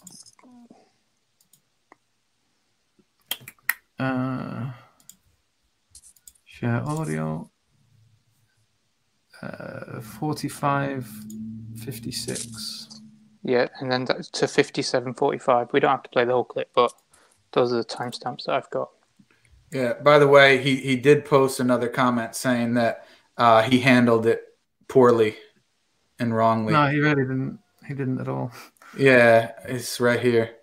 Think whatever you think. I think I handled it wrongly and poorly and could have been much better. Why still make accusations about my intentions? Well, dude, honestly. That's funny considering he was making accusations about our intentions, and we've already shown. I'll pull it up again just in case. I did make an accusation, to be fair. I mean, AP, the way I see it is you're either really just that ignorant that you couldn't even make a comment about whether anything exists contingently, or that you did understand the question and you purposely avoided answering it, which to me is dishonest. To me, those are your only two options, buddy. And I don't think that you're that stupid. So I'm going with the other option. The other guys are making a claim about your intelligence, I think. It's not even necessarily because, for example, there could be someone who is intelligent that isn't read up on a subject. Yeah, but we explained it to him, though. After 20 minutes, after he wouldn't give an answer, we said, okay, this is what necessary is. This is what contingent is. We went over, I gave examples about the pen. And so after 25 minutes, if you didn't understand the basic difference between necessary and contingent, then I'm sorry. Yeah, I think there is a comprehension issue. But yeah. Should we play here? So 45, whatever. Yeah, that's fine. Bismillah. Focus on one thing that you said here about chaos. Imagine if you had a person who had no arm and he prayed to God and he said, give me an arm, and then suddenly he sees this arm floating down and it reattaches himself. What would you say about that? I would think that there's probably something very freaky going on and that we may reconsider the supernatural. This is actually an example that I myself gave before as something that may make me reconsider religion and the supernatural again. Yeah, I actually think I watched that video. So I watched that video, and you actually said you would believe in God because of that. Now, I may want to correct. Yeah, you'd have surety that God exists. Yeah, I think I said I would reconsider God. because it's very likely that there is something very strange going on that we cannot explain. That's what I think. Okay. So in this situation, this example here, I think is a really good example and illustrates certain points here. Why would you now reconsider? Why would you now consider that now there's some sort of divine agency in this situation? Because with everything that we look at so far, and everything that we have found an explanation for, and that we do find explanation for, we have never ever concluded that the explanation for it is supernatural or that the explanation for it is God. We have no single example, and for everything we have a reasonable explanation for everything that we see so far, and for others we nearly have reasonable explanations. If we suddenly see that my example was actually the leg, and I call it the miracle of the descending leg, if we suddenly saw that somebody who clearly does not have a leg prays to God, or others pray to God, and we see a leg coming down from the sky and attaching itself to him, what I would think is that, okay, this is the first thing ever in human history that we clearly do not have any reasonable explanation to, and that I cannot explain in any reasonable way. So maybe there is something supernatural, and maybe there is a God. Yeah. So what you're really saying is this: is that you see an event, you would try to exhaust all the materialistic explanations, and if you don't have a materialistic explanation, you would look for another explanation. Is that right? I want to be careful with that. Because I'm sure that there are lots of things that I personally did not see the explanations to, but yeah, okay. But you'd expect that an explanation, wouldn't you? Yeah, no, that actually sounds reasonable. I would try to find. Yeah, I would try to find a proper explanation to it, and if I could not find it, then I would leave it to further figure out what there is. Yeah, I know where you would go. But you would assume, Ridwan, you would assume there is an explanation, though, wouldn't you? You wouldn't think that this is just magic, just something happening without. Yeah. Okay, so there's a reason. What you're basically doing is this: is that you're seeing something which is a possibility. Yeah. In this scenario, it's either the missing leg or the missing arm. You're then seeing that as a human being, you could possibly have a human being with a leg, and you could possibly have a human being without a leg. And therefore, if you see an event, which is what we call a possible event, you would look for an explanation behind it, why it exists in the way it does. Is that correct? Would you agree with that? Yeah, pretty much. Yeah. So maybe just to give another example of this, to maybe illustrate it further, if you've got a red triangle, yeah, and this goes back to maybe what Jake was saying earlier, a triangle is necessarily three sides. Yeah, so by necessity, it has to have three sides. So in modal logic, we would say a triangle always has three sides, or in all possible worlds, a triangle will have three sides, on a flat surface. Yeah, so we'd say that, but it's not necessary for it to be red. So in this situation, the redness of the triangle is a possibility. Yeah, it's not defined or explained by the existence of the triangle. Because it's not explained by the existence of the triangle, then we need an explanation outside of the triangle to explain why it's red opposed to blue to green to yellow. Yeah, does that make sense? So the redness is what we call a contingent property. Yeah. And the three sides is what we call a necessary property. I'm talking about a mathematical abstract knowledge idea of triangles. Yeah. So it's necessary. And so therefore, whenever we identify something that's contingent, i.e. something that's possible, then we ask for an explanation of why it is the way it is. That's firstly. And the second thing is we seek an explanation outside of its own contingent reality. Yeah. So the red triangle, we're asking what outside of the triangle caused it to be red other than a triangle. Yeah. So this now leads us to the point, which is that all of reality that we currently sense, these are possible realities or contingent things. Yeah. And so these contingent realities, therefore, have to have an explanation outside of itself. Does that make sense? It does, yeah. Should we pause it there? Yeah. Okay, so now you've got two. So go on, Karen. No, go on. Yeah, so I was going to say you've got two ways now to identify. So Yusuf, just pause it there. Sorry, I wasn't sure if the first way is to say that the total sum of contingent realities, even if you have an infinite number of contingent realities. I didn't know if it was your voice real time or if it was on the video. Yeah. So in the comments to this video, actually, Ridwan, he commented about this analogy of the red triangle, and he didn't understand it in the comments. Somebody showed me a link to what he was saying. I don't know, somewhere there. So it's weird. But anyway, was it on this video, Sharif? It was on this video. Yeah. Do you remember? It was originally somebody else, and then he commented upon what somebody else said, saying, "Oh, I made a mistaken term by saying a red triangle. I should have said the redness of a triangle or something like that." I don't know. I don't think he understood. The issue was that it's about identifying a possible being. Identifying possible beings or identifying things that exist but don't have to exist the way that they do. So identifying the fact that a triangle is red is identifying that a red triangle is identifying that this is a possible being, meaning that one of its properties with the redness is in and of itself not contained in the definition of a triangle. Therefore, it requires an explanation outside of itself. All in this whole section that I'm talking to him about is all I'm establishing with him, and I don't think he's really following it, and I don't think he's really that interested in following it. But all I'm trying to explain to him is if you see an event, even if you see quote-unquote a miraculous event, you will try to look for a reason that underpins it. And even if you don't have a materialistic explanation, it means you've exhausted all materialistic explanations. I've got the comment if you want me to read it. Yeah, you can do if you want. Yeah. Okay, so the person quoted or commented and said, his name is Benjamin J.P. something. It says, by necessity, a red triangle must be red and must have three sides. Both factors are necessarily true. A red triangle is always red in every case. It is a necessity. Sharif isn't understanding his own explanation. It is a very poor grounding for his argument. Do you want me to read APs first, or do you want to respond first? No, you can read APs. Go and read APs. Yeah, it says, I believe he just did not notice the incoherence of his premise, but meant to give a coherent example. He meant to ask about a triangle and about whether the three sides and the red color are both necessarily true. He accidentally asked about a red triangle instead. It happens in the moment. I'm sorry. Jake, what do you reckon, Jake? You could respond on my behalf. Oh boy, I honestly, my head is hurting.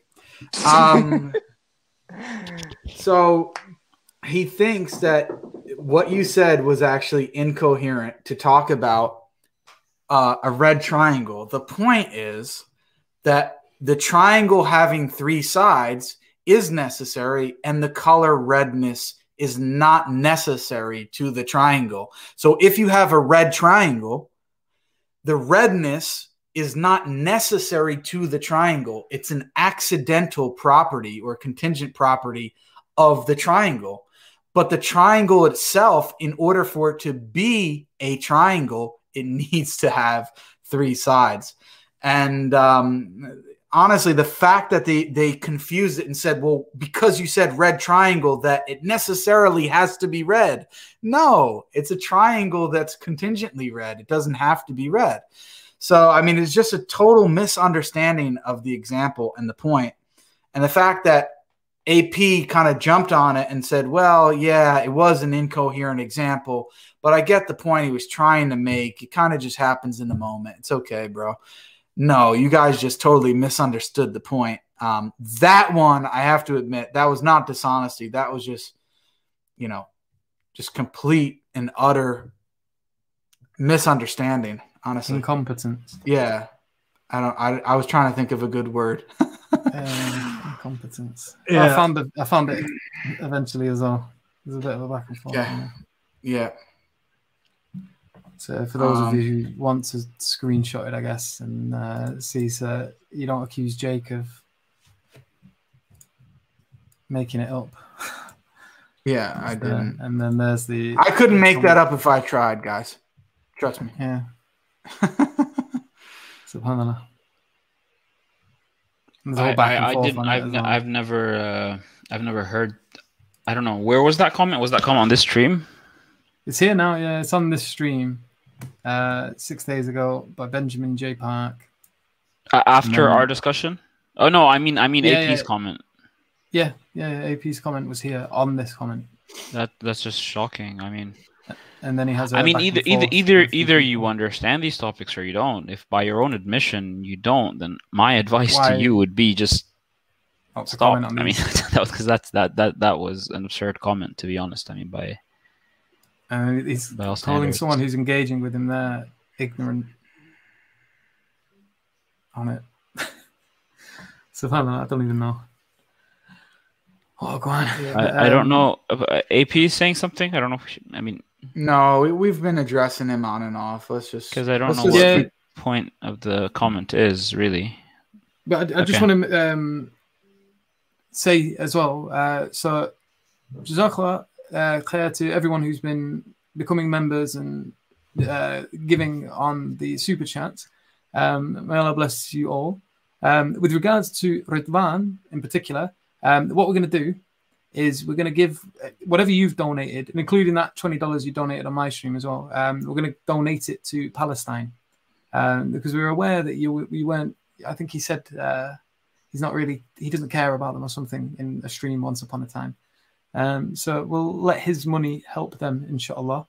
May Allah accept the donations from us. But yeah, whatever you give, bro, it's going straight to Palestine, just so you know. But other than that, should we continue playing or? Yeah, I think so. We're just gotta wait. Yeah, go ahead. I don't know. I don't have Sharif's timestamp unless you guys have it. No. Where did he go? He didn't. He's got to jump on to I think his phone. All right. He said he'll be back in a minute or so. Well, I guess we can play here for a minute and just see what's being said. Yeah. Okay. He's got the time. Still require an explanation outside of it. As he says, what is he messaging?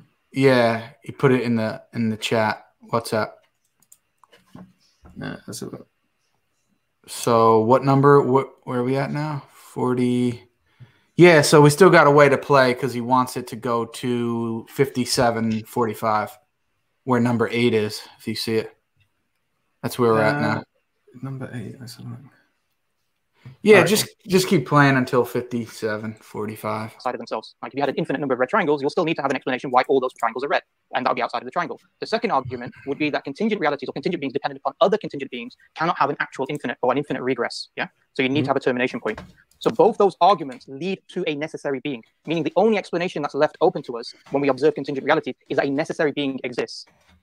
Yeah. The issue is we're talking about the opposite of necessary being an infinite regress. We're talking about the necessary being God. As said at the very beginning, my whole point was, even if we got to this end and to this resolution, what exactly would it do to the argument? What exactly would it do to the conversation? We would still not conclude that it must be one God or an almighty God or this specific God. Yeah.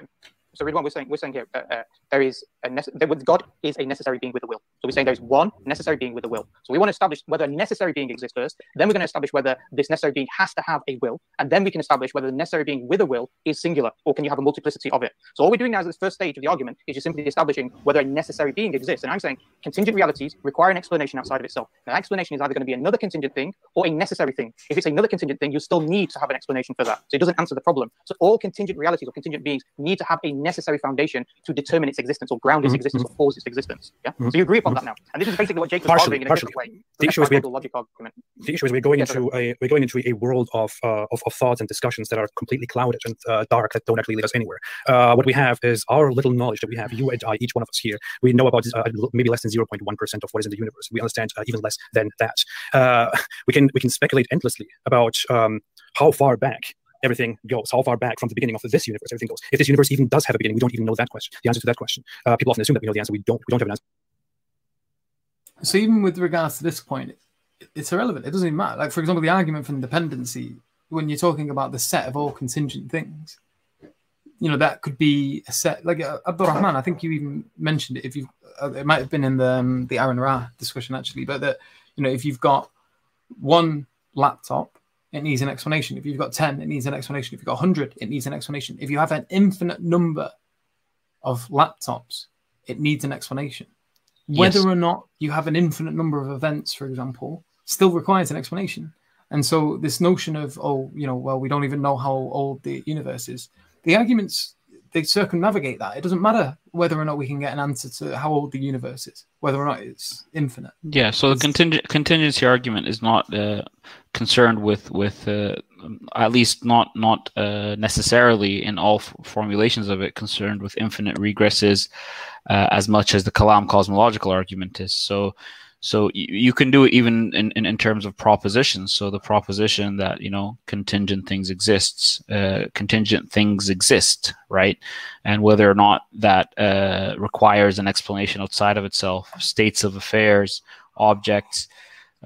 So you can do it in terms of plurality, like the plurality of contingent things, regardless of how many they are. Do they have an explanation beyond themselves? And depending on your principle of sufficient reason, either necessarily they have an explanation beyond themselves that is necessary, or possibly they have an explanation beyond themselves that is necessary, and that's Proust's version, the modal version, which just as similar to the way Jake formulated his argument, it leads you through the modal S5 law that if something necessary possibly exists, then it necessarily exists. Because what it means when you say that something necessary possibly exists, what it means is that it exists in a possible world.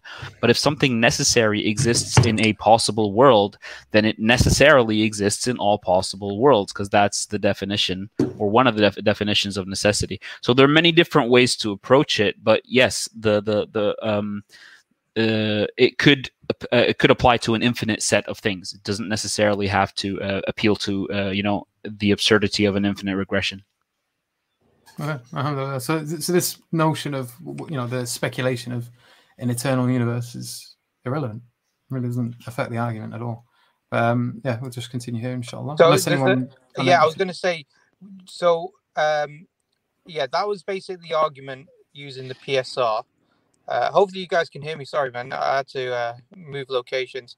So that was the argument. So using the standard contingency argument, I don't think he really is quite, he doesn't want to accept it. He's not really engaging, in my view, in the discussion, because I think partly because of what Jake, or not partly, but largely because of what Jake said, because he just doesn't want to concede. He doesn't want to have any particular position. He just wants to remain skeptical. And he's not really appreciating and understanding the point. Now, the next section is, there's a couple, but I don't know if we want to just jump to 1 hour, 24 minutes, 22 seconds, where Ridwan starts to ask a lot of questions. So after, basically what happens is that Abdurrahman says, okay, let you can ask questions now. And that starts around about the 57th or so minute. And then he's basically laying out the argument of the problem of hell. And what he's trying to claim is that there's an internal inconsistency with the argument, with what the Quran says. So 1 hour, 24 minutes, 22 seconds, Ridwan starts asking a number of questions to Abdurrahman. I thought we'd just quickly go through this one, because the other points are just going to repeat this particular point. Okay, go ahead. Yeah. So, you believe, or the idea is that Allah is all-knowing, almighty, and the most merciful, and the greatest good, right? Yes. Yes. And you believe that Allah created all of us? Yes. You believe that Allah gave us free will? Yes. And you believe that Allah gave us the mission? You believe that Allah knew exactly what we would do with our free will, right? Knew? Did you say knew? That He knew exactly what we would do with our free will. Yes. And despite that, He created us at the very beginning, right? Yes. And even before He created us, He knew exactly, if He created us, what we would do with our free will. Freely, yes. Yeah. Then He set up a hell and a heaven, which He built, and gave us the mission to believe in Him, to find Him. And if we reject His belief, then it's our fault, right? Yes. And that we, disbelievers, will therefore go to hell, right? Yeah. Do you agree that it's free? Because you asked me, because one of the questions you asked me is that God gave us free will. Yes. So are you granting that it's by free choice that you are seeing the truth? Just grant the Islamic perspective. If you're doing an internal critique, by your free choice, you are seeing the truth and arrogantly rejecting it. So basically, you are doing that on your own account. Okay, but you agree with that? The condition here is not that I clearly know that Allah is real and that Islam is true, and then I reject Islam and therefore go to hell. That's not the point, right? The point you're making is that I'm aware of the Islamic religion, of the Islamic text, but I reject it. No. So you're gonna have to demonstrate. You're gonna have to represent the Islamic position correctly. So you're gonna have to accept, for the sake of argument, right, that the Islamic position is that the kufr is when you see the truth and reject it and cover it. That's literally what kufr means. Yes. So that's why. So for example, there's one of the major sins in Islam is called ta'alli, right? And that's basically to make a judgment on a person. So I was going to ask Abdurrahman just to sort of summarize what Ridwan's doing. Is he arguing that morality, it's evil God, na'udhu billah, that the Quran depicts?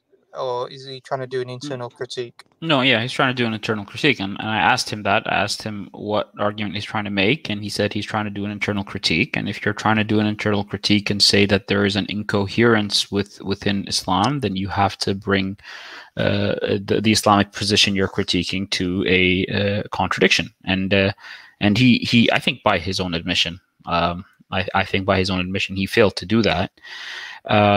He actually did much better in one of the follow-up videos. I think I watched a video yesterday or today. Someone sent it to me where he presented an argument. And you know what? That was a good argument. It was a good argument. We could have engaged with that one because there was a premise, conclusion, and an actual apparent contradiction there. I can't really recall because, I've had... quite a few 2 days I've had, but sorry, I was going to say, what's his argument here? Because I've looked at the other videos, I've looked at his Twitter, I think it was a Twitter post or something like that. They're different to the argument that he's explaining here. He's trying to say it's incoherent that God exists, God created you, God created your free will, and then God, knowing what you're going to do with your free will, punishes you. Yeah. This is an argument with regards to justice. The other one, he was talking about forgiveness. I want to engage with this. Sorry. I have to. I mean, this is absurd, AP. I'm sorry, but you're saying you never failed to do that.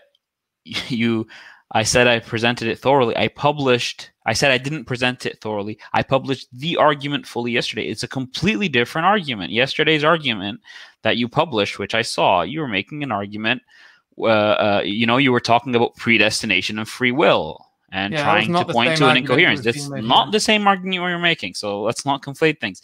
You're making a completely different argument. You were talking about forgiveness, and you were saying that it is incoherent for God to say that he is the most forgiving and to punish people in hell, or for God to say that he is the most merciful and to punish people in hell. That is not the same argument as the famous predestination versus free will argument, or determinism versus free will argument that just basically applies to many philosophical positions.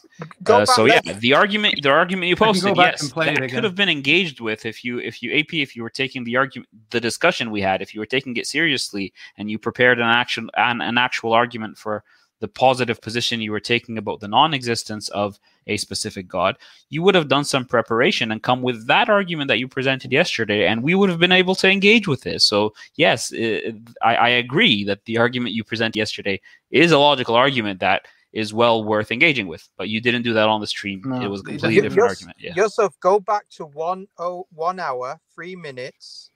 1 hour 3 minutes, because he's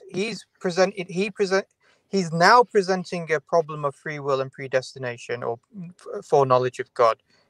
This is what he originally said. And obviously the questions that he asked specifically Abdurrahman were not in relation to the problem of free will. So, yeah, this is 1 hour 3 minutes, going back a bit.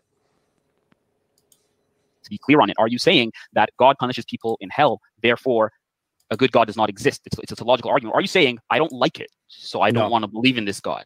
No, to clarify first off, I would not argue that you guys stick to other arguments because you don't like to answer this question. That was not my point. What I'm saying is this is often overlooked or skipped because it doesn't have a proper answer. Also, with you guys specifically, you are Muslims. You fundamentally believe in the hell question. To me, this problem is not a problem that consists of, or that is a problem to me because I think, oh, God will punish people, he will burn people, boo-hoo. No, that's not the point. The point is that the idea itself is incoherent and inconsistent with the morals that this God himself preaches. It doesn't make sense. Inconsistent with the morals. Yeah. So it's not got nothing to do with the free will versus determinism, because that's not a moral thing. That's with regards to something completely separate. This is to do with whether or not this is just, whether or not this is merciful. Or merciful within the paradigm of Islam.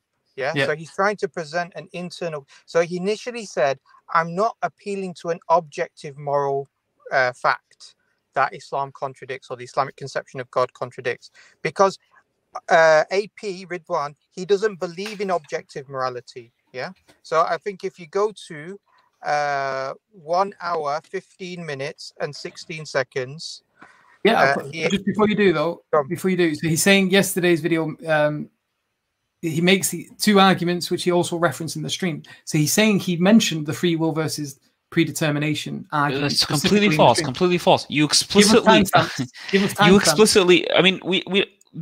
I mean, we can. I don't know how far along it is if you keep playing, but he explicitly brought up the whole issue of free will. He didn't bring it up as an argument, but then as I was questioning him, when he was questioning me, we were exchanging questions. The whole issue of free will came up, and I said, "Well, hey, if you're doing an internal critique, then you just grant that there is free will in Islam. Grant the Islamic position, and then do an internal critique." And he agreed to that. I mean, he could have disagreed to it and say, no. The argument I'm making is a predestination versus free will argument. He didn't do that. I mean, maybe you don't agree. You agreed with me that you'll be granting the Islamic position on free will, and then you moved on with your argument, trying to bring it to an incoherence based on the concepts of forgiveness and punishment. So again, let's be specific. You did not make a predestination versus free will argument. You actually explicitly agreed with me that you'll grant it for the sake of argument, and we didn't get into predestination versus free will. Actually, one of my favorite discussions to have. So if that's what you brought up, I definitely would have spoken to you. So no, he never brought it up. You're welcome to comment the timestamp. You're welcome to comment the timestamp, Ridwan, and we'll pull it up. So you've got an opportunity now to show us that you did explicitly state that it was a free will versus predestination discussion. Yeah. And you're not going to be able to, because that's not the discussion you were making. But I think it might be in this section. If you keep playing it, you might find out what he says. It implies that numerous billions of people will senselessly burn in hell for eternity simply because they were created and simply because they did not believe. Yeah, so you're saying that's bad, that's evil, right? No, I'm saying it's inconsistent and incoherent. I do definitely also say that it is inhuman to maybe all of us, but yeah, it is. I think it is vastly incoherent. So you mean there's an internal incoherence within Islam because, or whatever theistic position you're addressing, because the God preaches something and then contradicts it? Can we pause for a second? Can you lay that out for me? God says this, and then he says that.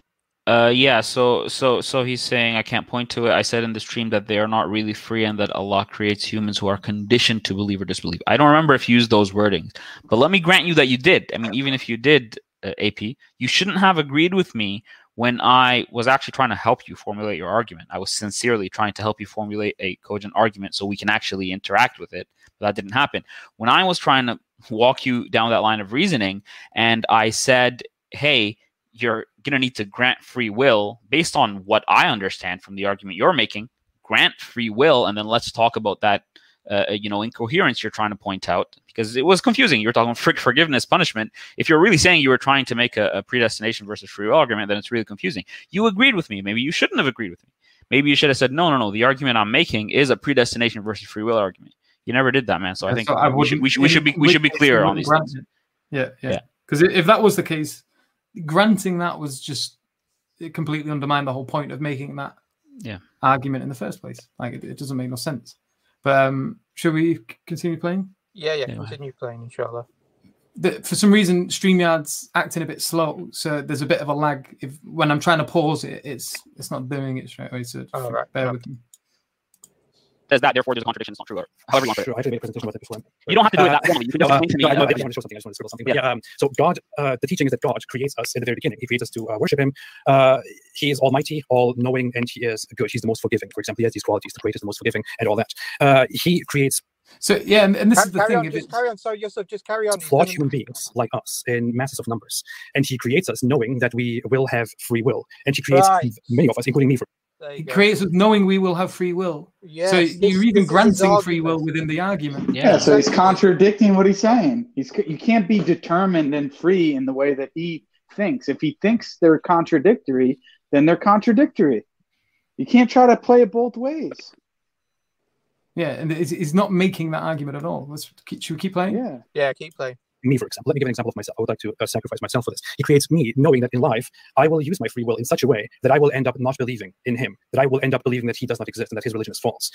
And that I will, therefore, because of my free will, because of this decision that I made, because of my ignorance and stupidity maybe, I will end up going to hell and burning there forever, especially also with all the other people that I led astray. But despite that, knowing from the very beginning that I will, if He gives me free will, that I will misuse my free will.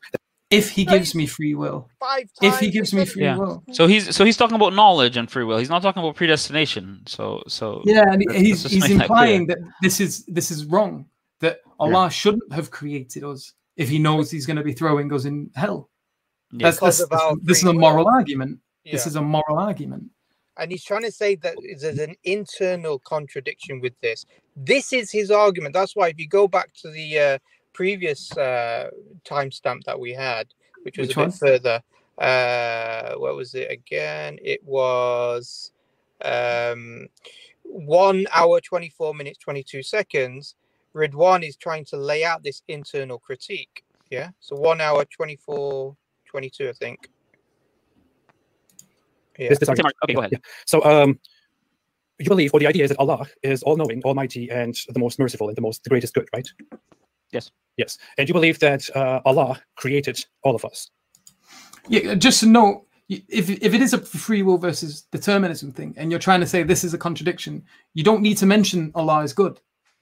You don't need to mention He's merciful. The free will versus determinism argument is completely separate from notions of good and mercy. It's just saying that how can you be free if you are determined? That's right. Yeah. Yes. You believe that Allah gave us free will? Yes. And you believe that Allah gave us the mission. You believe that Allah knew exactly what we would do with our free will, right? Knew? Did you say knew? That He knew exactly what we would do with our free will. Yes. And despite that, He created us at the very beginning. Sorry. You see why I stressed on knew there, and I asked him knew, because if he's saying God predetermined your free will, that's where I would have been a bit charitable and said, okay, so you're trying to point out a contradiction between predetermination and free will. But no, he was talking about knowledge, so that's a different story. Yeah. I think as well, what we'll do is we'll do a full stream on this free will versus determinism argument. Yeah. And we'll do that separately, I think, in the future, inshallah. So we've got the problem of evil coming up, which I think touches on what he's actually arguing. So we'll do a stream on that next. And then maybe, inshallah, the one we can do after that is the free will versus determinism. So we will cover that. And Pine Creek. There will be no pain, suffering, or disbelief if Allah never created. Sorry, bro, but that's not an argument. I mean, really, you guys need to learn this. I've been doing this for a while. That's not an argument. That's just a statement. I have nothing to work with here. So there would be no pain, suffering, or disbelief if Allah never created. Therefore, I mean, that's not an argument. There's a difference between a statement. Just wanted to point that out. Yeah, and to be fair, I even told AP during the stream that there are challenging formulations of the problem of evil that we need to take seriously and engage with.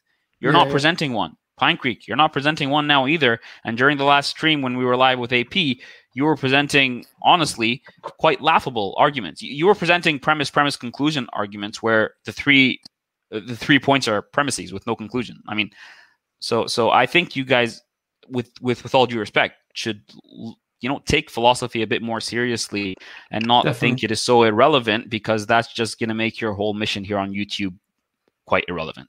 Yeah. What we can do as well is we can pull up some of the academic arguments, and we at some point in the future we'll do streams on these academic arguments. Maybe so it might be. I mean, that's the stream we're having about the problem of evil. We're going to deal with actual problems, actual arguments, actual philosophical formulations. Take the arguments you guys are trying to present seriously. You can't try to make philosophical arguments and at the same time, disrespect philosophy and call it irrelevant. You're making philosophical arguments. The fact that you think that you're not means that you're just very bad philosophers. Yeah, it's very frustrating to deal with. Yeah. Go to 1 hour 14 seconds. So we know what his argument is, what he's been laying out. Yeah, or he's attempting to show something problem within the Islamic conception, a contradiction, an internal critique. He's not appealing to a problem of evil in terms of an external criteria by which he's judging Islam. He's saying within Islam. So I think this will explain this point. And there's a note as well that he can't make an external critique based on the problem of evil because he's a moral nihilist. Yeah. So there's no such I've had a back and forth with him on Twitter, and he's even admitted that he thinks that he's basically an error theorist. That the whole moral conversation is an error. There's no such thing as good and evil. Feelings. These are meaningless statements, which is really strange because I was trying to understand. Well, most of his critiques are moral critiques. And the only way the critiques work is from an external critique with an external standard. But he completely throws out that standard by being a moral nihilist, by being an error theorist or a motivist. It's it's annoying. So go to 1 hour 14 seconds, inshallah. Okay, bismillah. But let me ask and you. that's unjust? Yeah, because that is incoherent. I think that is completely no. Because you're packaging it as if it's a logical contradiction, but it's sounding like it is incoherent. Look, it is incoherent. Yeah, I'm saying that you said that, but the meat and potatoes of it is that it sounds more like a moral claim. It sounds more like you're saying this. It is not. It is not. Then you need to show. Then you need to show what's the logical contradiction. You haven't shown that. There needs to be. You need to give premise 1, which is A. So the Quran or the Sunnah says A, and then premise 2, it also says B, and B is the negation of A. So B is not A. It's a very rigid way to approach this. That's what a contradiction is. Go back to slow speed. Go back to slow speed. Yeah, let's go back a bit, because this is the key point where you start to explain what is a internal critique. What do we mean by a logical incoherence or a logical contradiction? And just a note on this: this isn't quote unquote strict. This is what a contradiction is, and not only that, this is as simple a way as you can put it. A contradiction is two statements, one being the negation of the other, within the same system. And rather than going in with all of this rhetoric and all of this extra baggage on top of your argument, that's completely unnecessary. Because if he's not making a moral argument, he doesn't need to mention good. He doesn't need to mention mercy. He doesn't need to mention forgiveness. If that really is his argument, he doesn't need to mention these. The fact that he mentions them, he thinks they're relevant to the argument. So he's saying, no, it's not a moral argument. But the fact that you're mentioning them suggests that it is. Because when you're talking about things being good, or things being merciful, or things being forgiven, you're talking about whether or not he's doing something wrong and he shouldn't have done this. So if that's not what you mean, then you need to remove that from your argument and get rid of all the rhetoric, get rid of the extra baggage, and just simplify it. The two statements that contradict necessarily: A, the statement which makes a proposition, and then not A, the statement which negates that very proposition. That's what we were asking. That's what a contradiction is. And that's as simple as you're going to get it. That's something you're going to learn if you go to study philosophy in college, at A level, which is before you even go into university to study it. These are the questions. Well, that is what you're going to talk about. What a contradiction is. It's beginner philosophy. What a contradiction is. It's not some sort of abstract notion of a contradiction. It's not this overly complex version of it. It's simple. It's nice and easy. This is why during the discussion, Abdurrahman, he said that you're making a very strong claim. Yeah. So Ridwan is making a very strong. He's saying there's an internal incoherency within the Quran. Yeah. So there is a logical contradiction. So just play it now, just while you explain it again. And then premise 2, it also says B, and B is the negation of A. So B is not A. It's a very rigid way to approach this. That's what a contradiction is. So you need to what a contradiction is. Yusuf, what I'm telling you is it is incoherent that Allah creates human beings. Yep. That he says that they are fully responsible for their actions, although he creates them with their capabilities and with their nature. And then he decides to punish them because they do not believe in him, because they chose their free will, which he gave to them in the very beginning. He gave them free will, and they used this free will in the wrong way, which is why he will punish them forever. And this was their own fault. Yes. And they committed That's not evil. a contradiction. That's not a contradiction. guys, I just want to bring. I didn't know whether someone was saying something then, or whether it was on stream. I was. My reaction in the video is my reaction now. I'm looking at that and I'm thinking, oh my God, he doesn't understand. And not only that, but he repeats the argument for a third time now in a slightly different form in the first time. But he's repeating the argument that God created you with your free will, knowing what you're going to do with your free will, and then punishes you when you don't do according to your own free will what God wants. And then he's trying to say that's an incoherency, and it's like, where is the negation of, or where is the proposition A and the negation of not A? Where is that? It's not there. Yeah, because the propositions was he creates you knowing you're going to do something. Yeah. And then you do it, and then he punishes you knowing that you're going to do it. What's happening here is there's this sort of inferred statement somewhere in that argument that is wrong. Like, why else would you mention it? It's not. It's frustrating because he doesn't explicitly. Look, should we carry on playing and see what else? Yeah, play. Yeah. At the very beginning, was Allah able to?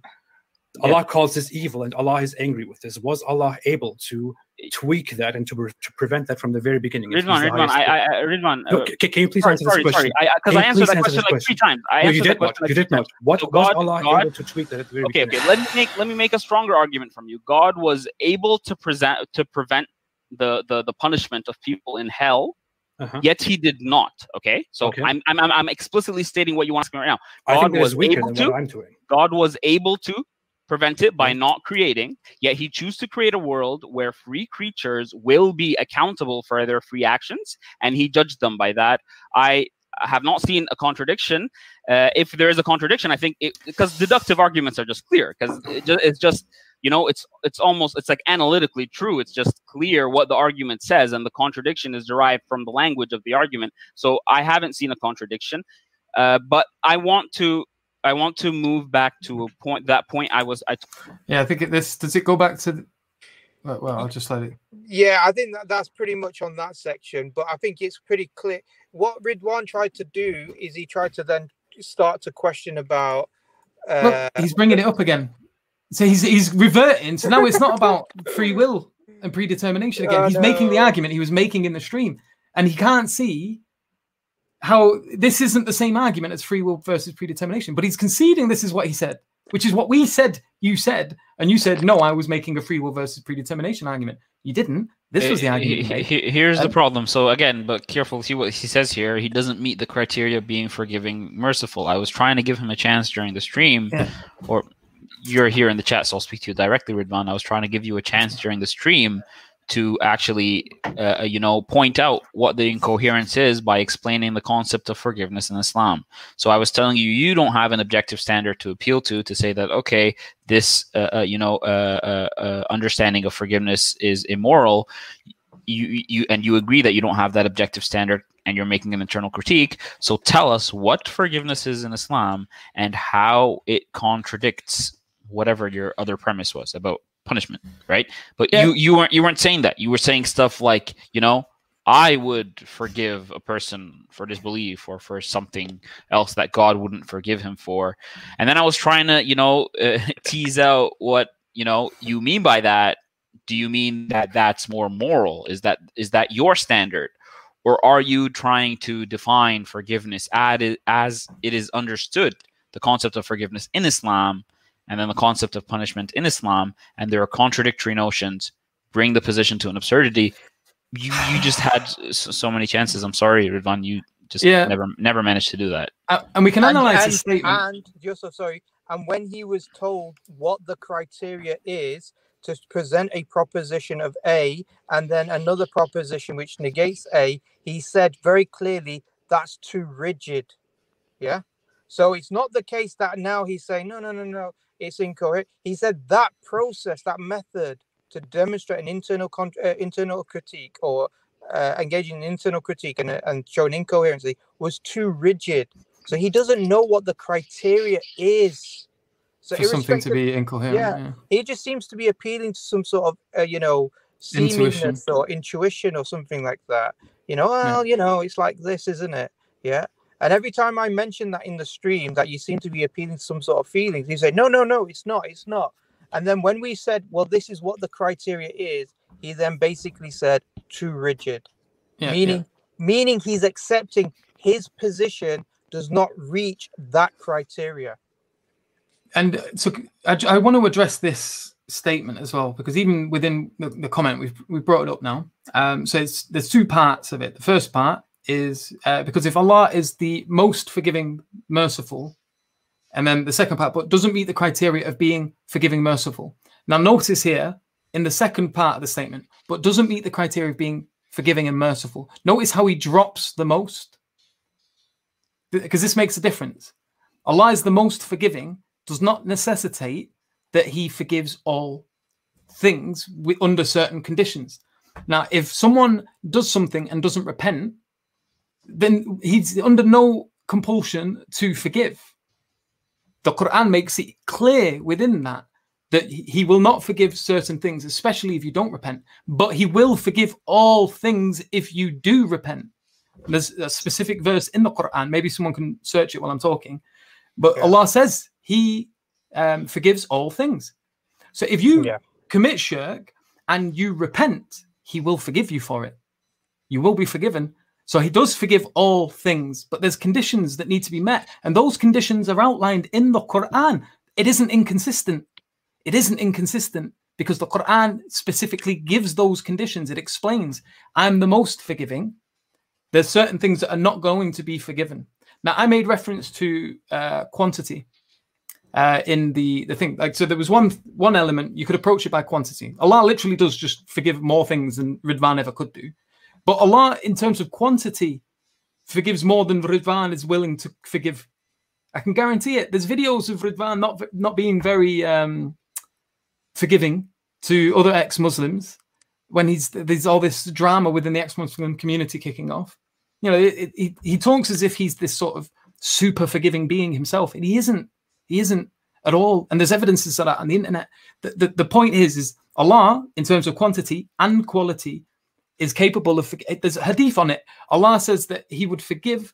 Even if your sins were to pile up to the clouds, if they weighed more than the earth itself, Allah would forgive them.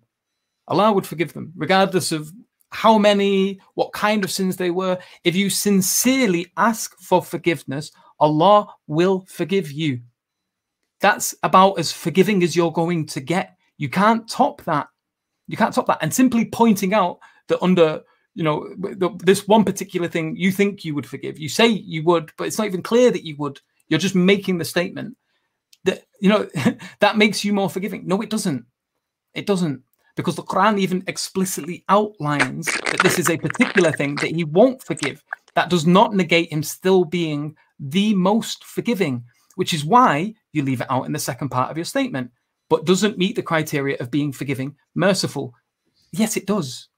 Yes, it does. All He has to do is be more forgiving than you in terms of quantity and quality. He does that. I've demonstrated that. It's not a contradiction. This is the argument you were making, not free will versus predetermination. Now and I think it was made very clear by a lot of people, even atheists, that you made a bad argument, that you weren't able to even show that. And what you've had to do is you've had to backpedal.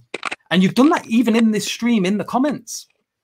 You've done that in this, because in the comments, you made the claim that you made a free will versus predetermination argument. You didn't. I've given you the opportunity to give timestamps. You've not done so. We've gone through the video and analyzed what you said, and we've shown what you've said, and that's shown that you didn't. And then not only that, you then comment reiterating the argument we said you were making, which undermines the other comments that you made saying you didn't make it.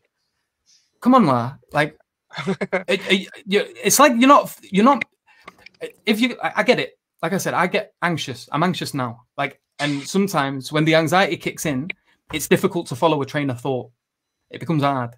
I can't help but feel like that's what's going on here now, because you're saying one thing, and then you say the only contradictions I'm coming across here is in the very statements you're making.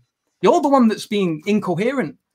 You say you didn't do one thing, and then the next thing you say it and reiterate the thing we said you said that you said you didn't say. Yusuf, let me read out on his community post. He then tried to present.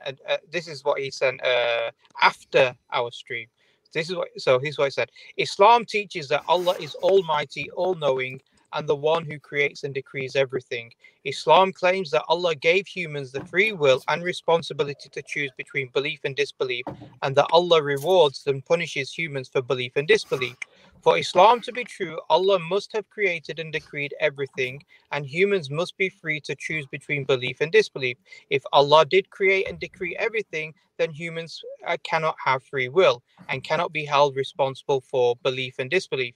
If humans have free will and can choose between belief and disbelief, then Allah cannot have decreed everything. If Allah did not decree everything, or free will does not exist, then Islam is false. Therefore, Islam is false. Now, nowhere in this stream, and we played a number of sections, did he make that argument. He's not making that argument.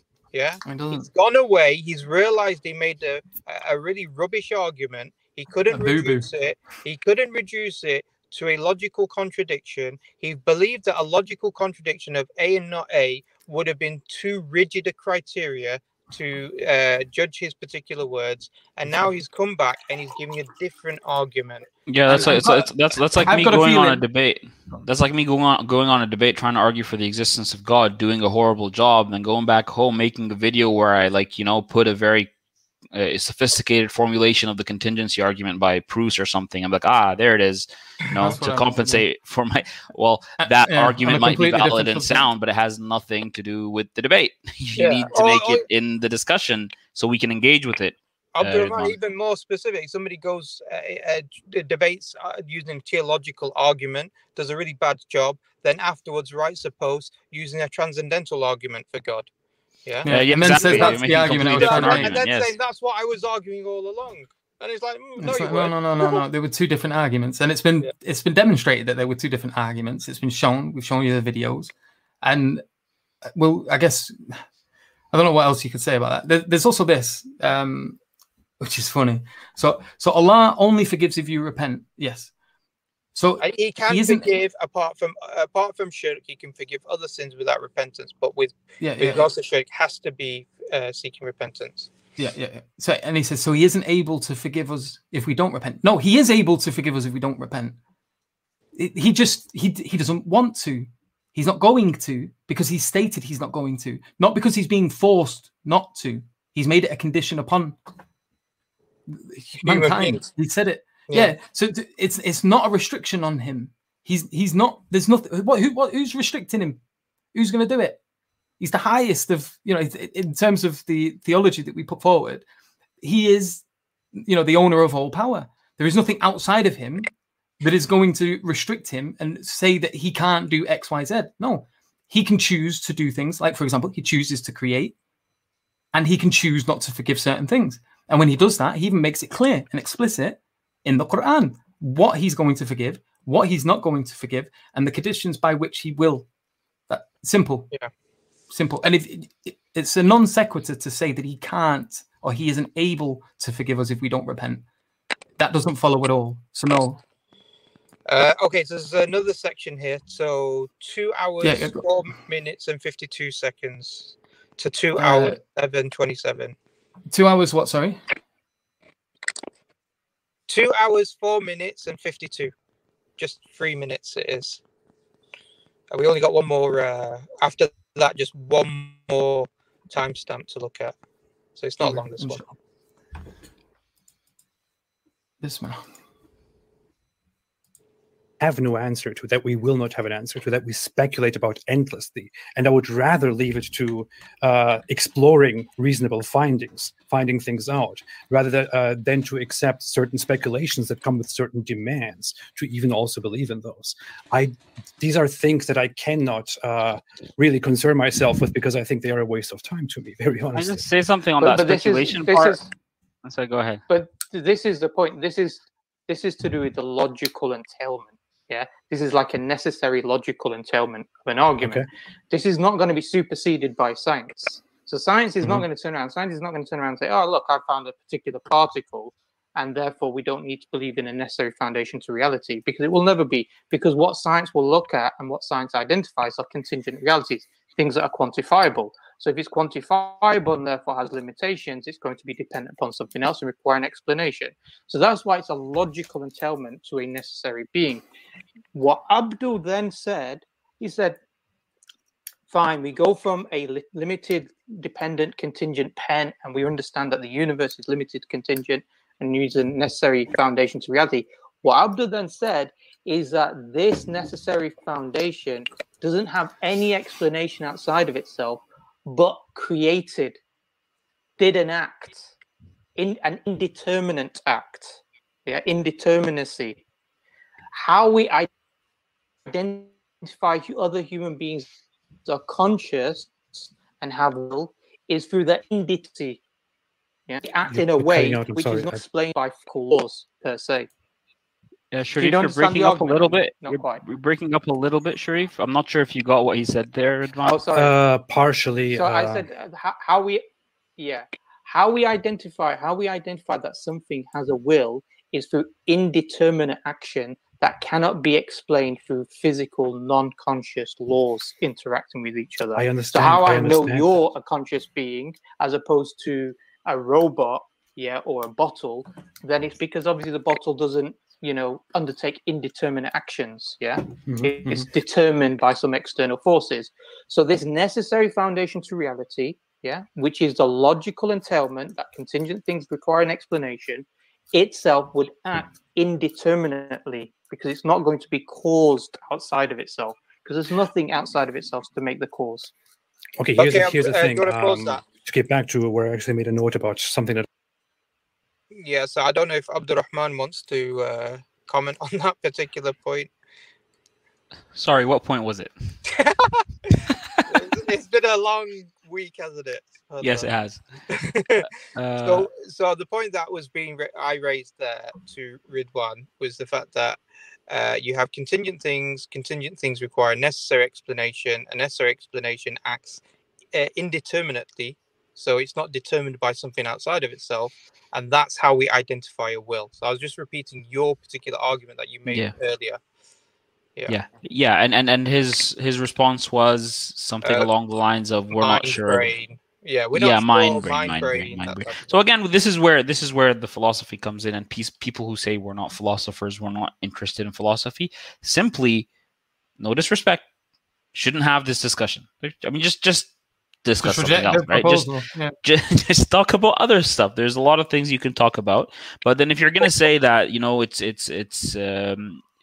reasonable, or it's the most plausible position to take, that mind is simply brain, and you don't know that you're taking a reductive or materialist philosophical position on the theory of mind, or in the philosophy of mind, then you're just, again, speaking about stuff you are not equipped to speak about. I think the first step towards solving that is just, realizing what you're talking about and how you are seriously not equipped to talk about it. And you could either read up on it and we can talk about it, or we can have an honest discussion even if you don't know what you're talking about, or you could just talk about other things that you're interested in talking about. Yeah. Cool. Let's go to the final timestamp, which is 2 hours, 14 minutes and 3 seconds. And it's only for 30 seconds. One second. Because Pine Creek, it's an interesting comment here. This is something else, right? Because I watched that discussion. I watched part of that discussion that Pine Creek had with AP, and he said that these guys should just they should just talk about the arguments against their positions. You should ask Abdul, what Grandma P says about his position, as if that's some knockout argument against him. The fact that an argument exists against a position, if that was sufficient to just put everything to bed, then Pine Creek, no one would ever hold any position. Okay, so it isn't sufficient for you to say, hey, Grandma P has this position. No, you need to be familiar with it and you need to argue for it. I'm familiar with his positions and I can argue against his positions, and he is definitely a respected philosopher, and it's worthy to engage with his ideas. But I'm just sometimes I just wouldn't be interested in doing all that hard work for my interlocutor. If you're coming forward and claiming to be well equipped in this discussion, you should bring forward Oppie's argument, make it, and then let's talk about it. But I'm not going to do that work for you, right? And you know what it is? I think Pine Creek is under the impression that we don't read our, atheists' positions. We don't try to study and understand it. We don't try to understand it to the point where we could try and steelman it. I think for us here, and certainly speaking for myself as well, I think I could do a better job arguing for atheism than the vast majority of atheists. Exactly. Because that's the whole point. That you can only really appreciate your own position if you can argue the position better than your interlocutor. Or try to do that, and then you can really understand it. People out there atheists out there seem to think, oh, we've never thought about Alex Malpass's discussion about actual infinite, or Graham Oppie and the fact that there's an appeal to some sort of brute contingency on both sides or anything like this. They're like, we've never done that. And the hypocrisy is what really annoys the heck out of me, because I saw Pine Creek have a discussion with AP before, in preparation to this discussion with thing. Pine Creek is asking Ridwan about the mu'jiza of the Quran. Has he ever read about the mu'jiza of the Quran? Before you're going to critique the mu'jiza of the Quran, go and read Ilm al-Balagha, go and read Imam Jurjani, go and read those people who are the experts and who are the proponents of this argument before you start to mock it and critique it. This is the complete hypocrisy. He's expecting us to go and learn about atheism from the top atheist philosophers, which we do, and that these people are not willing to do the same work when it comes to Islam. And I think it's because they dismiss Islam and Muslims as somehow backward religious people who don't even have an argument and have never had an argument for the last 1400 years. Yeah, and here. Go ahead. They would be more likely to read Dr. Seuss instead of what you recommended. I agree. And here, look what he's saying. He's saying, Thought Adventure Podcast, I just want to hear him utter Oppie's view so Muslims can hear it from someone in their tribe. Kind of like echoing what you're saying there, Sharif, right? Because I guess you don't know, Mr. Pine Creek. I actually did an entire stream on Graham Oppie where I spoke to him directly. Broke down his argument and told my audience what his argument was and why I thought it was wrong. But you wouldn't know that because you can't even read Dr. Seuss. And we've done how many streams on cosmological arguments? We've had one from Necessary Being to God, where we definitely brought up Graham Oppie and his brute contingencies and all of that stuff. But the idea is some people just want us to do their homework for them, right? You need to go read up if you are interested in having a serious intellectual engagement on these topics. We're not going to do the homework for you. We talk about this to Muslims all the time. I just think you're not equipped enough to understand what we're saying when we speak about these things to Muslims. Because you don't know that this is Oppie's view. You wouldn't even understand Oppie's view if we mentioned it. No disrespect, but I'm just seriously saying that you would not understand Oppie's view if I put it forward to you right now. So for those of you who do want to, because obviously this is just going to bloody take the stream on a huge tangent, you're more than welcome to go to Jake's channel and watch his video on this. So it's called Jake, the Muslim Metaphysician, Questions Dr. Graham Oppie on the Beginning of the Universe. So he talks to him on this. And you can go watch that. And what you're going to do when you do that, by the way, guys, spoiler alert, you're going to hear Graham Oppie's position. You talk like we hide it. Honestly, it's annoying. But the reason, to be honest, this is again where I don't think it's dishonesty. There might be something there with regard to whatever ulterior motives they have to taking this approach. But I don't think it's dishonesty. I think he just sincerely, if he does hear Graham Oppie's position, he wouldn't know it's Graham Oppie's position, and even worse, he probably wouldn't understand it. I'm not trying to be insulting. It's just you're not familiar with the field. It's like I'm not familiar with. But he actively avoids it as well. Both of them. I just avoid talking about things I'm not what's interesting about that stream as well? That was a stream that Khalil, obviously now called Khalil, what's called before he used the name Justin. That was a stream that Justin had when he was an atheist, maybe a few months before he became a Muslim. He had Graham Oppie on to discuss with him his views about atheism, to see, how it challenges the theistic argument, and so that he could assess it for himself. So this idea... Go ahead, Sharif, how did he even find out about Graham Oppie? Because I told him about Graham Oppie. I told Justin when he was an atheist, stop doing this garbage stuff that you find on the internet. Bring somebody like Graham Oppie on, who actually can speak intelligible sentences and try to make a coherent argument. And then what did I do? I didn't just hide it and not try to engage. I went out of my way to join the stream and challenge him directly. And then I did a stream on my channel reviewing it and expounding on it. Yeah. But you wouldn't know these things because you're too busy thinking that, Muslims just want to hide everything and they don't want to discuss these things. No, it's not true. There's something wrong with you. Look at this as well. So let's pull this up and let's see if he does make the. So he's saying he makes two arguments. You don't make two arguments. You don't say I've got two arguments here. No, you're putting forward an argument. An argument. Which one is it? Is it that Allah is not forgiving, or that it was a free will versus predetermination? The fact that you mention that we have free will isn't enough to say that you made the free will versus predetermination argument.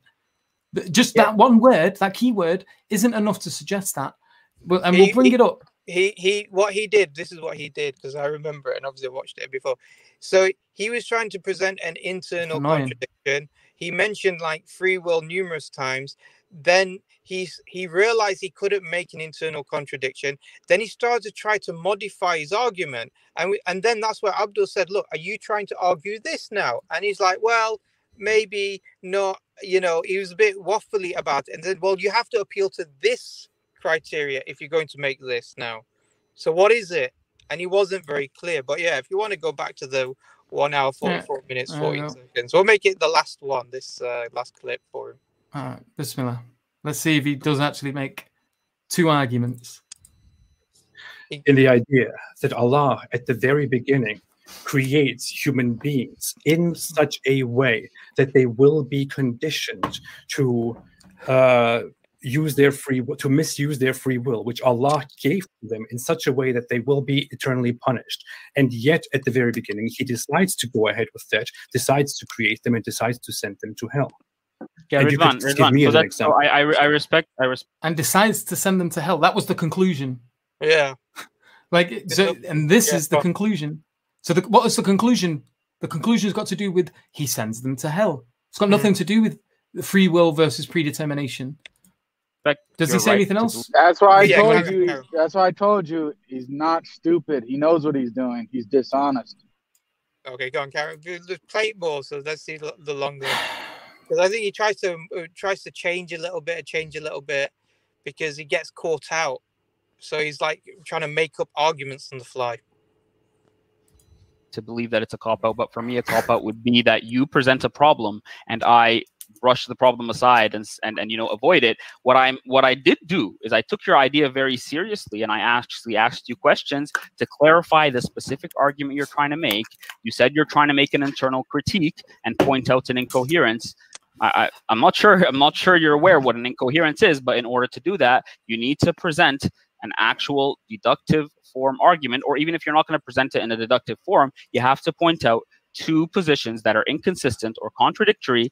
Like proposition A and proposition B imply A and not A. That's a contradiction, and that would be very clear because deductive arguments are very clear. I took the position seriously. I already have.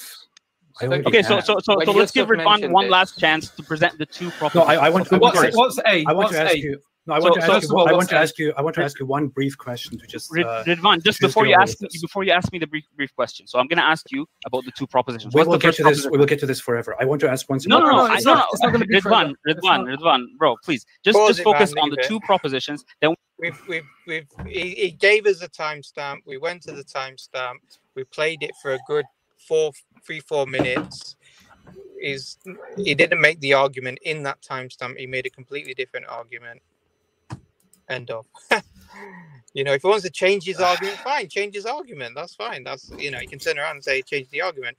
But I think, like I said at the beginning of this show, I said there's two main highlights that we get from this discussion with AP. The first one is that he said it's reasonable and justified, and reasonably justified, and there's solid reasons, he used that word as well, to believe in one God. Yeah.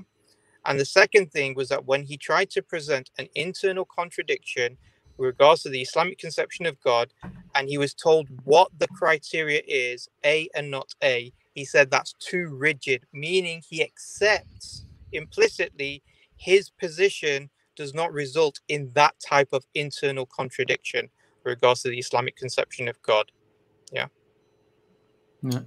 And here as well, so it says, Jake, if you think AP is dishonest, why did you go on a live stream with him?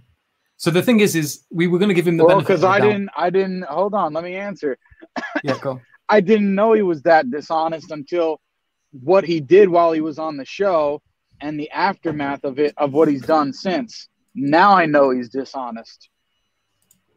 Yeah, and there's his dishonesty was exposed, and because of that, now I refuse to have a further debate or discussion with him. And not only that, it's just because he's completely inept.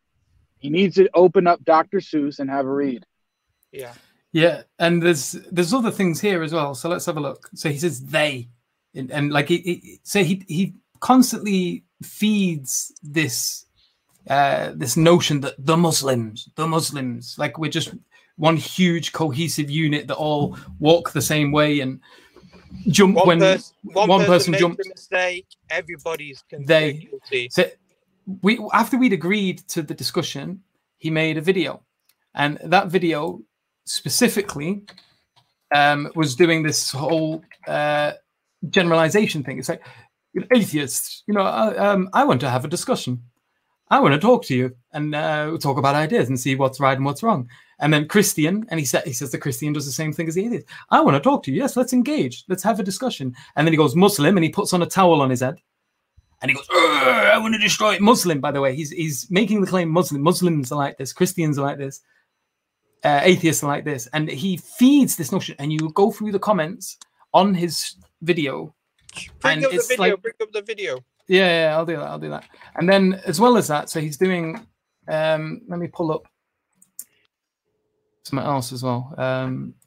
It wasn't that long ago, was it? It was Yeah.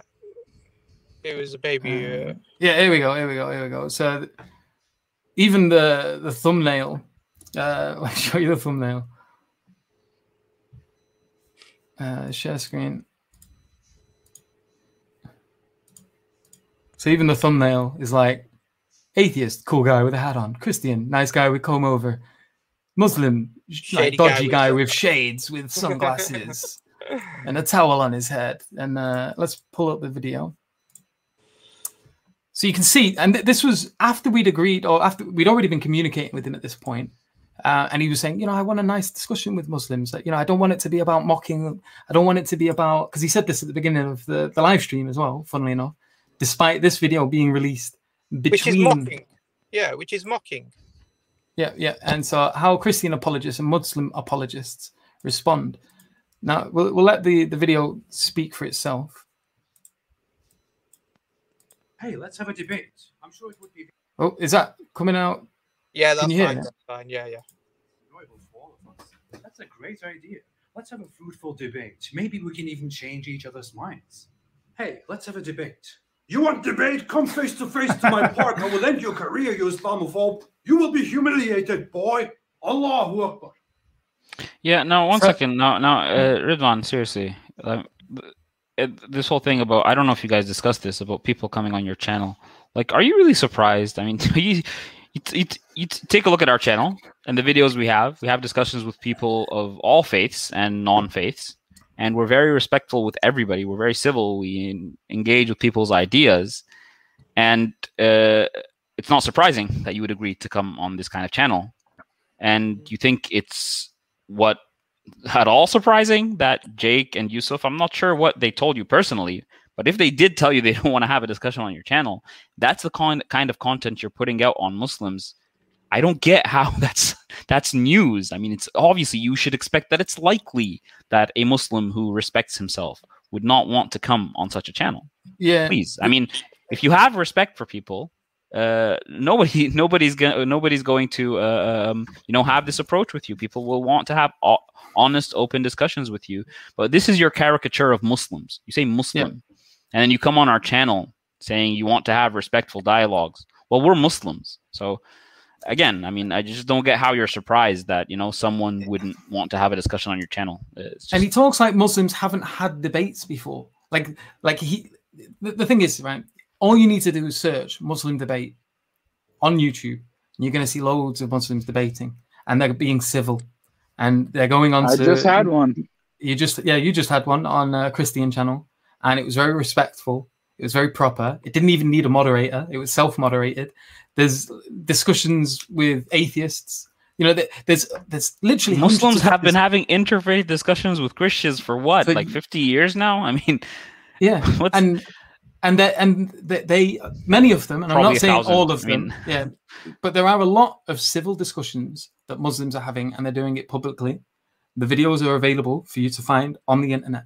Now, if there is a common theme in anything, is that you have a problem getting Muslims on. Why is that? It's not because you're, like philosophically superior, because we've demonstrated that that's definitely not the case. What is it about you, Ridwan, that makes it so difficult to have conversations with you. Even Brother Asadullah Ali went on to Video Vids and was capable of having a very, very civil discussion with them. And I think it, I don't know, because Video Vids took his channel down or he deleted all of his videos or something. I think Asadullah did have it on his channel. I don't know if it's still there or not, or whether it got flagged. But there's evidence of it. Now, if there's a common denominator, it's that you make it very difficult to have a conversation with because of the way you behave, because of the way you treat Muslims, because of the actions you perform. Other people, other non-Muslims, even ex-Muslims, don't have the same problem that you do. There's a pattern, and for some reason you're not clocking onto it. Like here, another community post. Me, I think you are wrong. Here is why.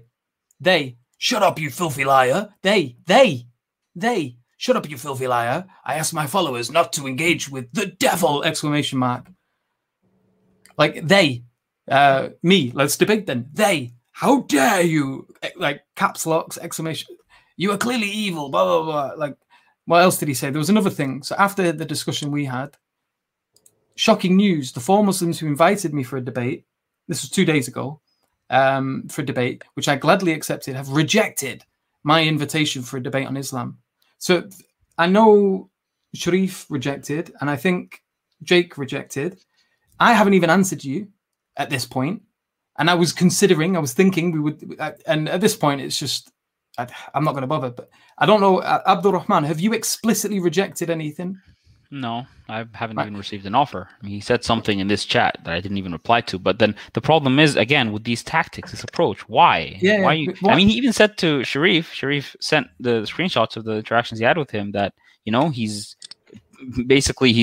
trying to message him before he goes public, and it might make us look dishonest. Where's the dishonesty? Yeah. If anybody, I mean, we don't want to share private conversations. We did. We already did. Yeah, I mean, come on, Ridwan. I know English isn't your first language, and that's okay. But you see, that point 4 you put there in the email, right? That, I'd like to invite Jake and Yusuf. First of all, it's an invitation. It doesn't look like a condition because an invitation has to be accepted. That's first of all, right? Second of all, in the we're reply, inviting you to Islam, my friend.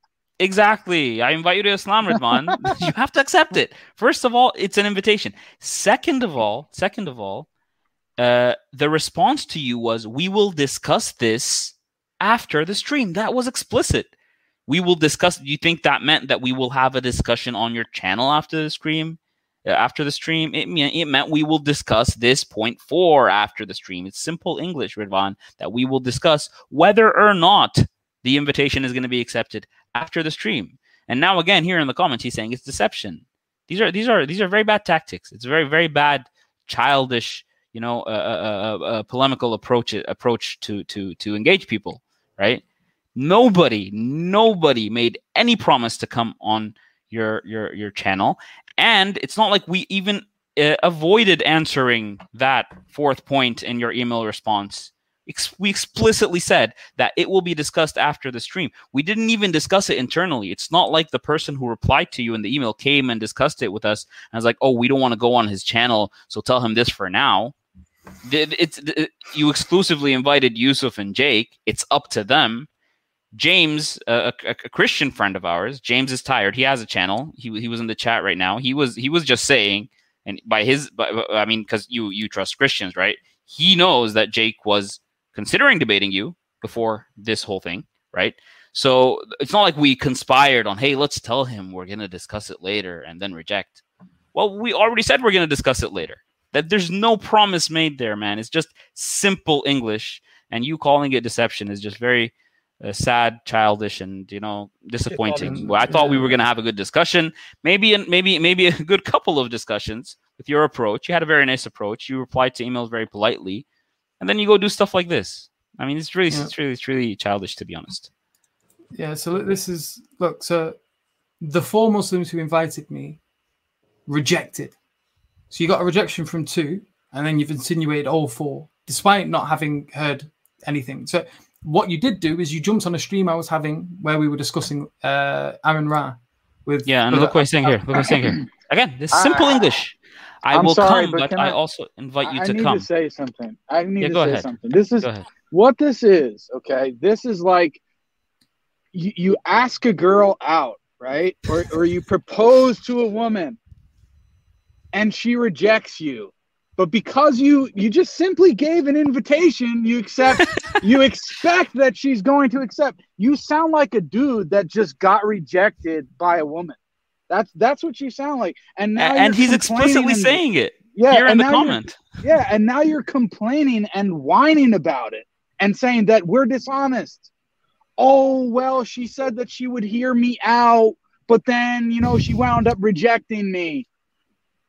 Are you kidding me, dude? You sound like a guy who's pissed off that the girl of his dreams just dropped him like a sack of potatoes. It's just ridiculous.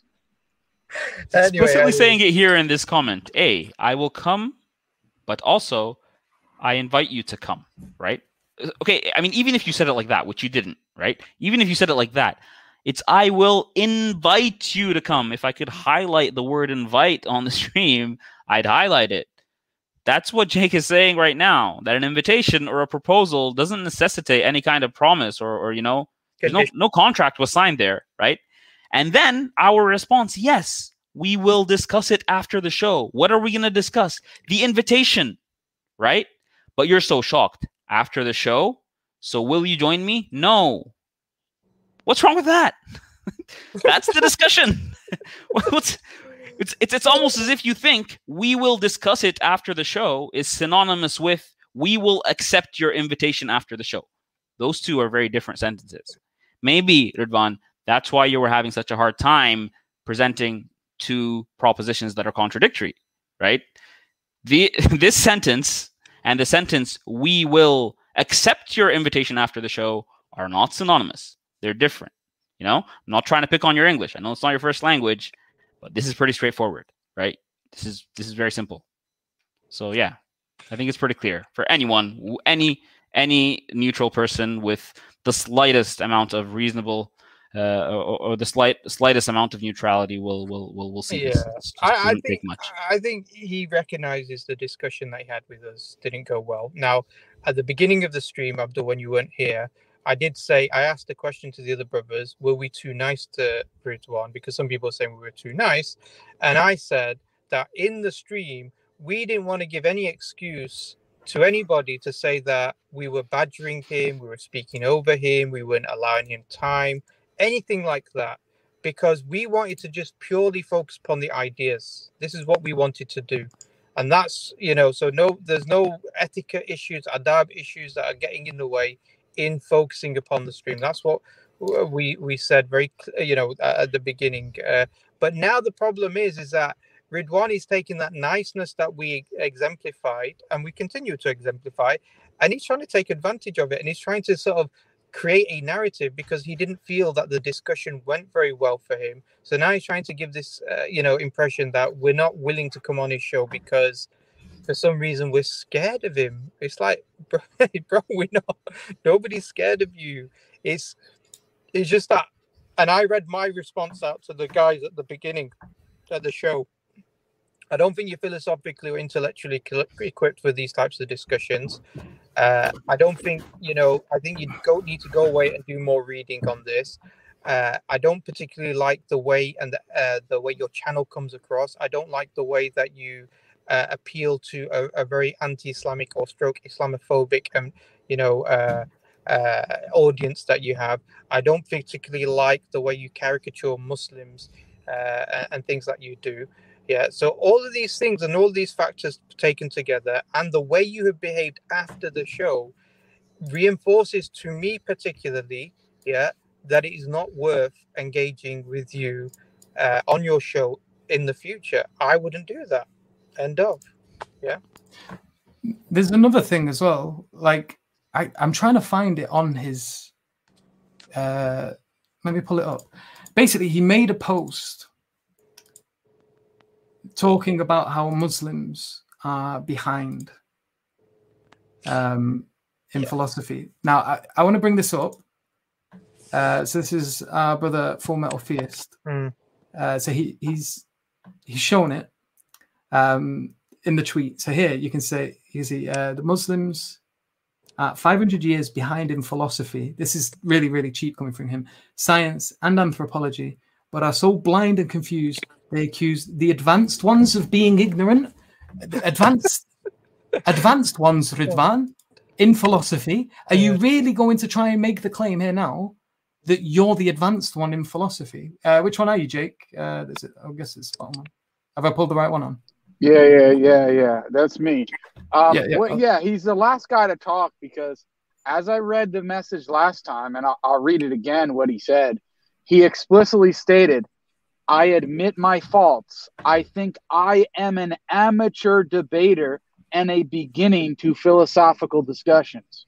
Okay? So you are the last one to talk about being a beginner and not equipped to discuss philosophy.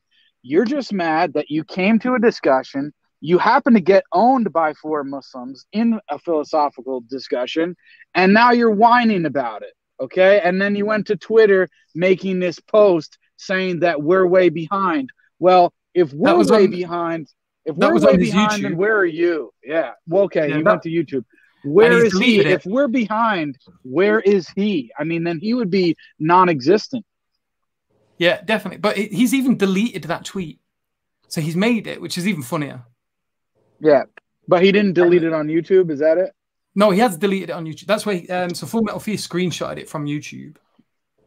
Yeah. And then it looks like he's deleted it. I don't know, maybe he did it a lot longer ago. But like the audacity, man, like accuse the advanced ones. Are you really referring to yourself? He couldn't even tell me if a single thing out of everything that exists is contingent. Are you kidding me? It's irrelevant. Yeah, it's irrelevant. Now, let me tell you something. Sharif, I'm sorry to say, but you're wrong on this one. You're telling him to go read more philosophy? No, he doesn't even understand what the word invitation means. That's why I said, go back and pick up Dr. Seuss. When you're done with Dr. Seuss series, then I'll send you some links of philosophy that you should pick up and read. Right, and he's saying now in the comments, he didn't say I. Now, as far as I was aware, this was posted after our discussion. Exactly. But it was not. It's irrelevant to that. There's no connection between it whatsoever. I mean, come on, dude. You're not fooling us. I know. And the fact that he deleted it. One second, I'm trying to find it here. 500. No, he's deleted it. So he's made that post. He's deleted it. I remember because that was posted after. It was. I'll double check with Full Metal Theist.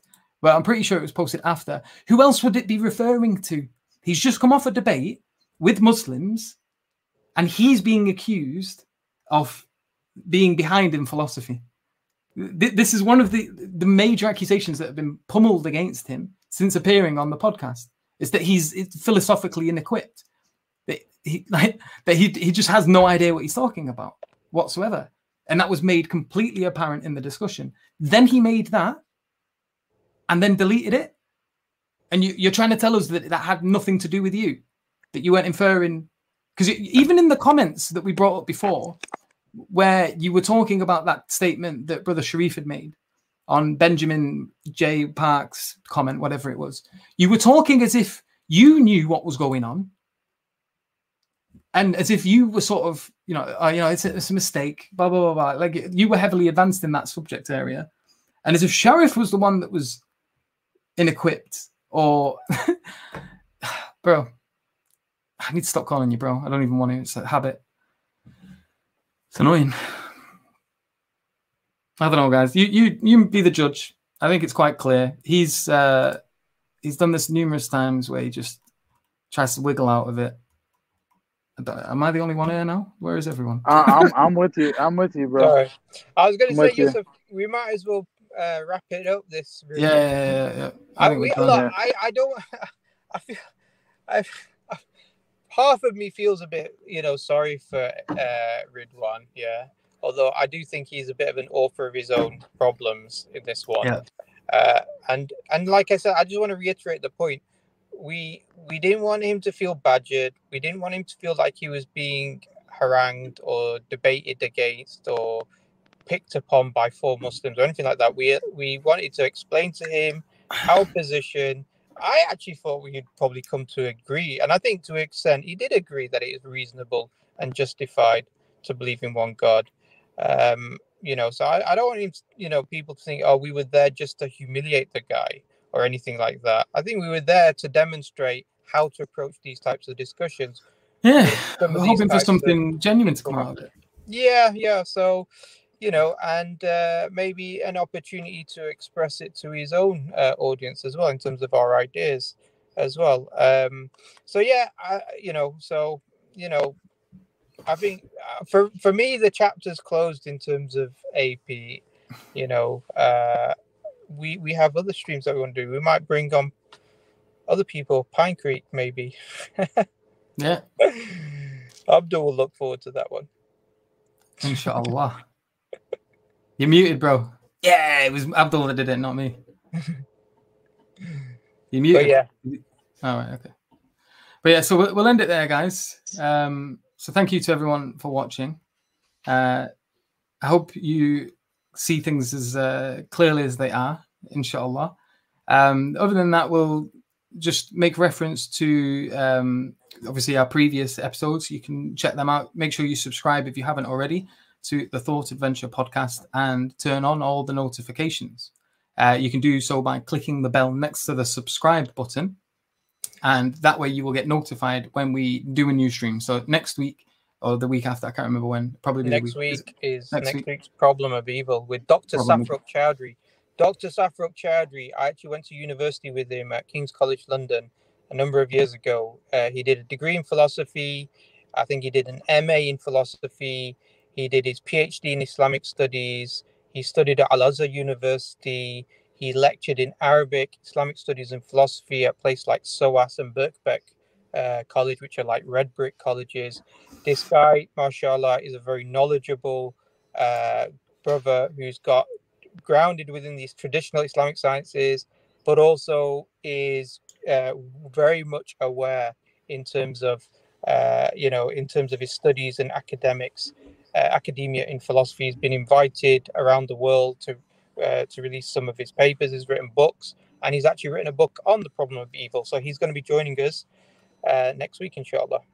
Inshallah. So make sure to tune in for that, because that should be a really good discussion. And then inshallah, like we mentioned, in the future, we'll do a discussion on the free will versus predetermination topic as well. Maybe after that one, I don't know if it'll be the week after or 2 weeks after. We'll have a chat about that, inshallah, and check our schedules. And we'll do that one as well. And so we'll go over that subject, and we'll give a whole stream specifically to it. And inshallah go into a lot more detail. Yeah. Other than that, if you want, you can also find us on podcasts. So I think we're on Spotify, Apple Podcasts, and whichever one else. I think we're on all of them. So if you like to listen to things in your car and stuff like that, you can check us out there. Thank you to everyone who's become a member. Brother today. Asadullah wants to say something. Sorry to cut you off, Yusuf. He yeah, said, no problem. Can I say something? So let's let him say it. Yeah, you can jump on the stream, but can you set? I'll send him the link. 1 moment. So I'll send him that. And while I'm sending him that, so brothers and sisters, he wants to say it in chat. So yeah. Go on. Sorry, Yusuf. Am I sending him the link, or is he saying it in the chat? He's saying it in chat. Okay. I won't send the link then. You can jump on, bro. It'd probably be a lot easier. Let me know if you want to jump on. I'll send you the link. And you could just say it then. Better to come from the horse's mouth. But so you can. Thank you for everyone who's become a member. You can become a member by clicking join below the video. If not, you can join and become a member by going. Okay, yeah, you can say it in voice. All right, I'll send him the link. If you can't go through, because I know some people struggle to do it by clicking the button. You can type in the browser youtube.com/Thought Adventure Podcast. Where is he? There he is. Thought Adventure Podcast /join.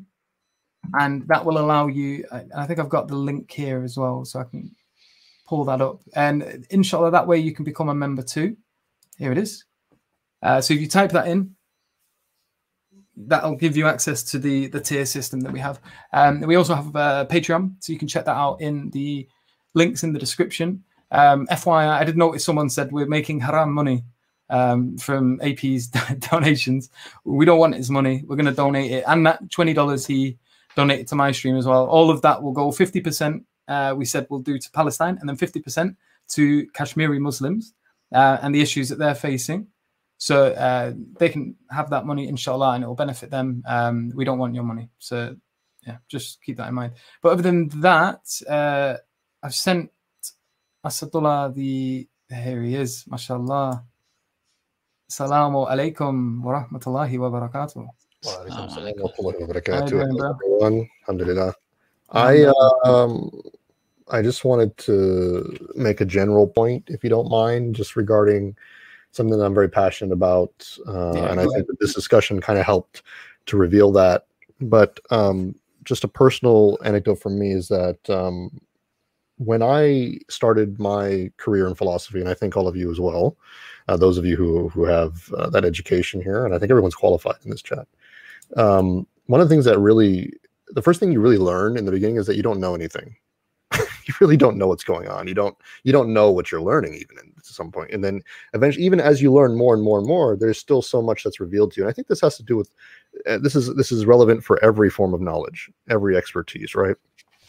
And the thing is that if you're really truly sincere about your education, about learning subjects, you also don't go out of your way to challenge or posture or behave as though you're something that you're not, because you know it's so easy to be corrected.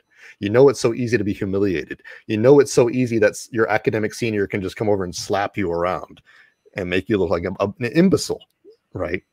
Even, the moment that you come out and you act so certain of something, you're going to get shoved under someone's foot, right?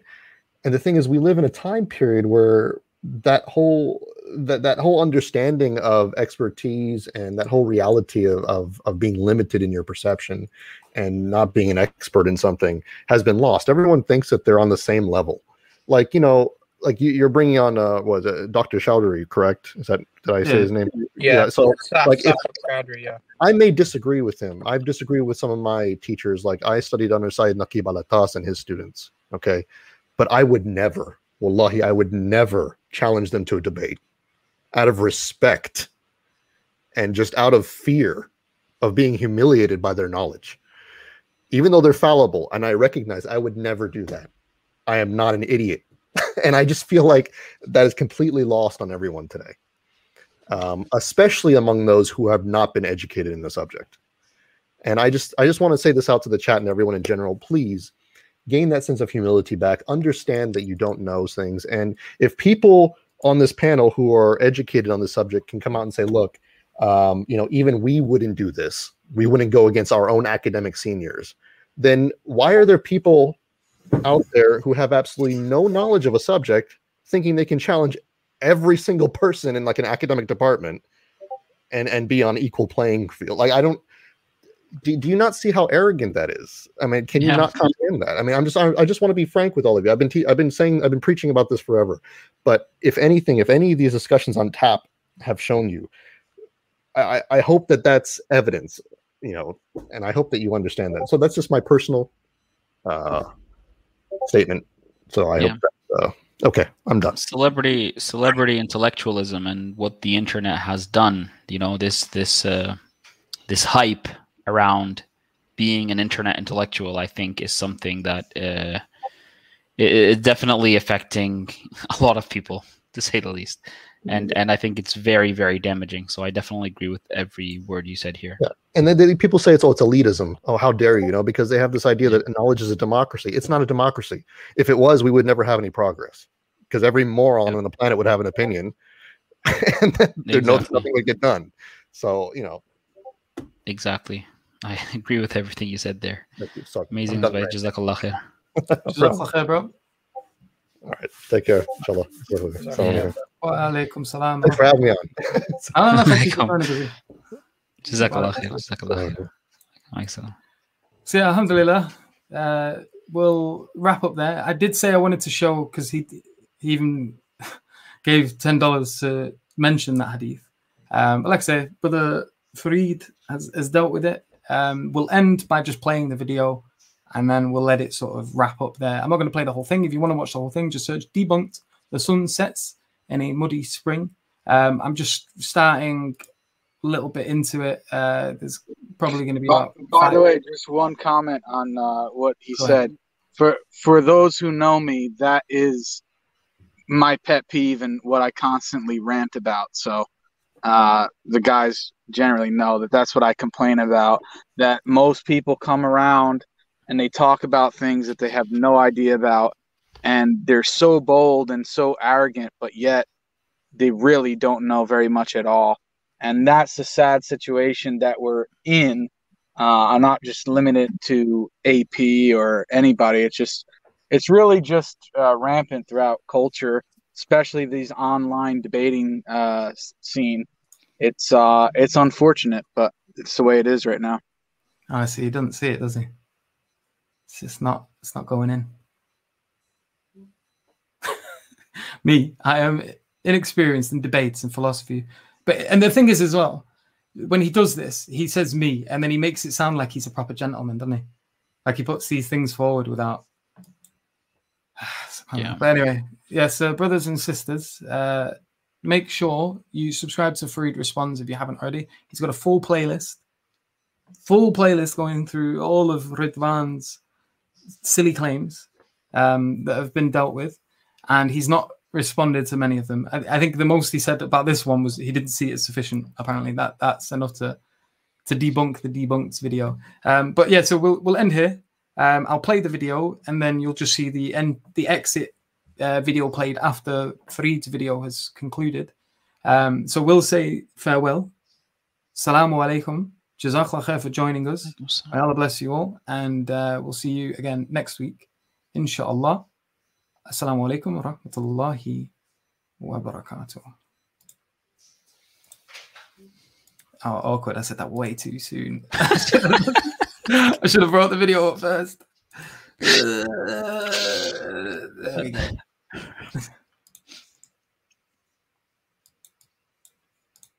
You are going to give a lesson in Hadith sciences, Ya Ridwan? Okay, let me show you how this is done. The Prophet, peace be upon him, narrated the Hadith to Abi Dhar. Abu Dhar narrated to Yazid bin Sharik. Yazid narrated to Ibrahim. Now pay attention. Al-A'mash, Yunus, Harun bin Sa'ad, Musa bin Musayyab, and Abdul A'la at-Taymi all narrated the same Hadith without mentioning anything about the sun going into a spring. On the other hand, the Hadith in Sunan Abi Dawud that Ridwan is quoting is the Hadith of Sufyan bin Hussein from Al-Hakam bin Utaybah from Ibrahim. This is the one that speaks of the sun setting in a murky spring. Al-Hakam is outnumbered 5-1, and therefore this wording is rejected as an addition. It should be noted that I do not personally believe that this is a misattribution to Ibrahim from Al-Hakam. Rather, it's more likely that this is from his student Sufyan, who has been criticized by some scholars of Hadith. Also, none of the students of Al-Hakam narrated this Hadith from him except Sufyan, which makes it likelier that this is a mistake from Sufyan. Now, Ridwan may insist as much as he likes that the addition of Sufyan is acceptable. But seriously, who cares what Ridwan thinks? Let's assume for a moment that Ridwan's addition is correct. That would mean that the sun, at the end of a long day, soaks into a muddy spring. Now, please ignore the fact that our artist placed the murky spring in the middle of the Pacific Ocean. Anyways, while the sun is bathing, it finds the throne of God under the water and then starts to prostrate towards it. Now, the issue with this ridiculous understanding is that the throne of Allah is not underwater, but it is above the heavens. More importantly, the throne is larger than the heavens and earth. So to conclude, the addition in this hadith strongly contradicts established aspects of Islamic ideology. But carry on, Ridwan, please. Now, if we accepted for a second that the hadith was indeed wrong, which makes it a bombastic coincidence that such a Quran verse and such a hadith both exist. Actually, it wouldn't be a coincidence. The addition in the hadith is due to the narrator's misunderstanding of the Quranic verse and then adding it into the hadith. But please do go on. Then we could take an alternative and see this. Narrated by Abu Dhar. Once I was with the Prophet in the mosque at sunset time. The Prophet said, "Oh, Abu Dhar, do you know where the sun sets?" I replied, "Allah and his apostle know best." Again, you shouldn't have said that. He said, "It goes and prostrates underneath Allah's throne." First of all, yes, this is the correct hadith. It is the hadith in Sahih al-Bukhari, as we can see, and it clearly conflicts with the verse that speaks of Dhul Qarnayn's perception. The words of the Prophet, peace be upon him, are clear, and it is quite obvious that he's speaking of a reality and not a perception. Ridwan, get it through your skull that the Prophet, peace be upon him, refutes your understanding of the verse. He refutes it, not a 21st century Muslim scholar. He, the Prophet, refutes it, okay? Now that we've gotten all that muddy spring stuff out of the way, we can finally discuss the meaning of this hadith. Ridvan sees this hadith as silly because of what he projects upon the Prophet, peace be upon him. In his mind, the son probably grew a pair of hands and legs in order to prostrate. Ridvan thinks that modern science was able to disprove this understanding. But to be honest, this was not the correct understanding in the first place. The Quran affirms that stars and trees both prostrate to Allah Ta'ala after all. Surely, the Arabs didn't observe trees growing arms and legs in order to prostrate, which means that Arabs held the view that there was a metaphysical element in play. Furthermore, if we were to apply Ridvan's projection, the sun would be going under the flat earth in order to prostrate under the throne. And as we all know, the Prophet, peace be upon him, in multiple hadiths states that the throne is above the heavens and not under the earth. So like the first hadith of Sufyan in Sunan Abi Dawud, we fall into a contradiction due to this shallow understanding. Of course, this begs the question, how does the sun go under the throne? And the answer, as you can assume, is that it is a metaphysical matter. The throne is not observable, nor is the sun's prostration observable. So don't expect NASA, let alone Ridvan, to debunk this using science. All right, boys, I'm done. I'm going to take a day or two off now. Probably going to jump into a hot spring to join my good old friend, Mr. Sun. Yalla, guys. Assalamu alaikum.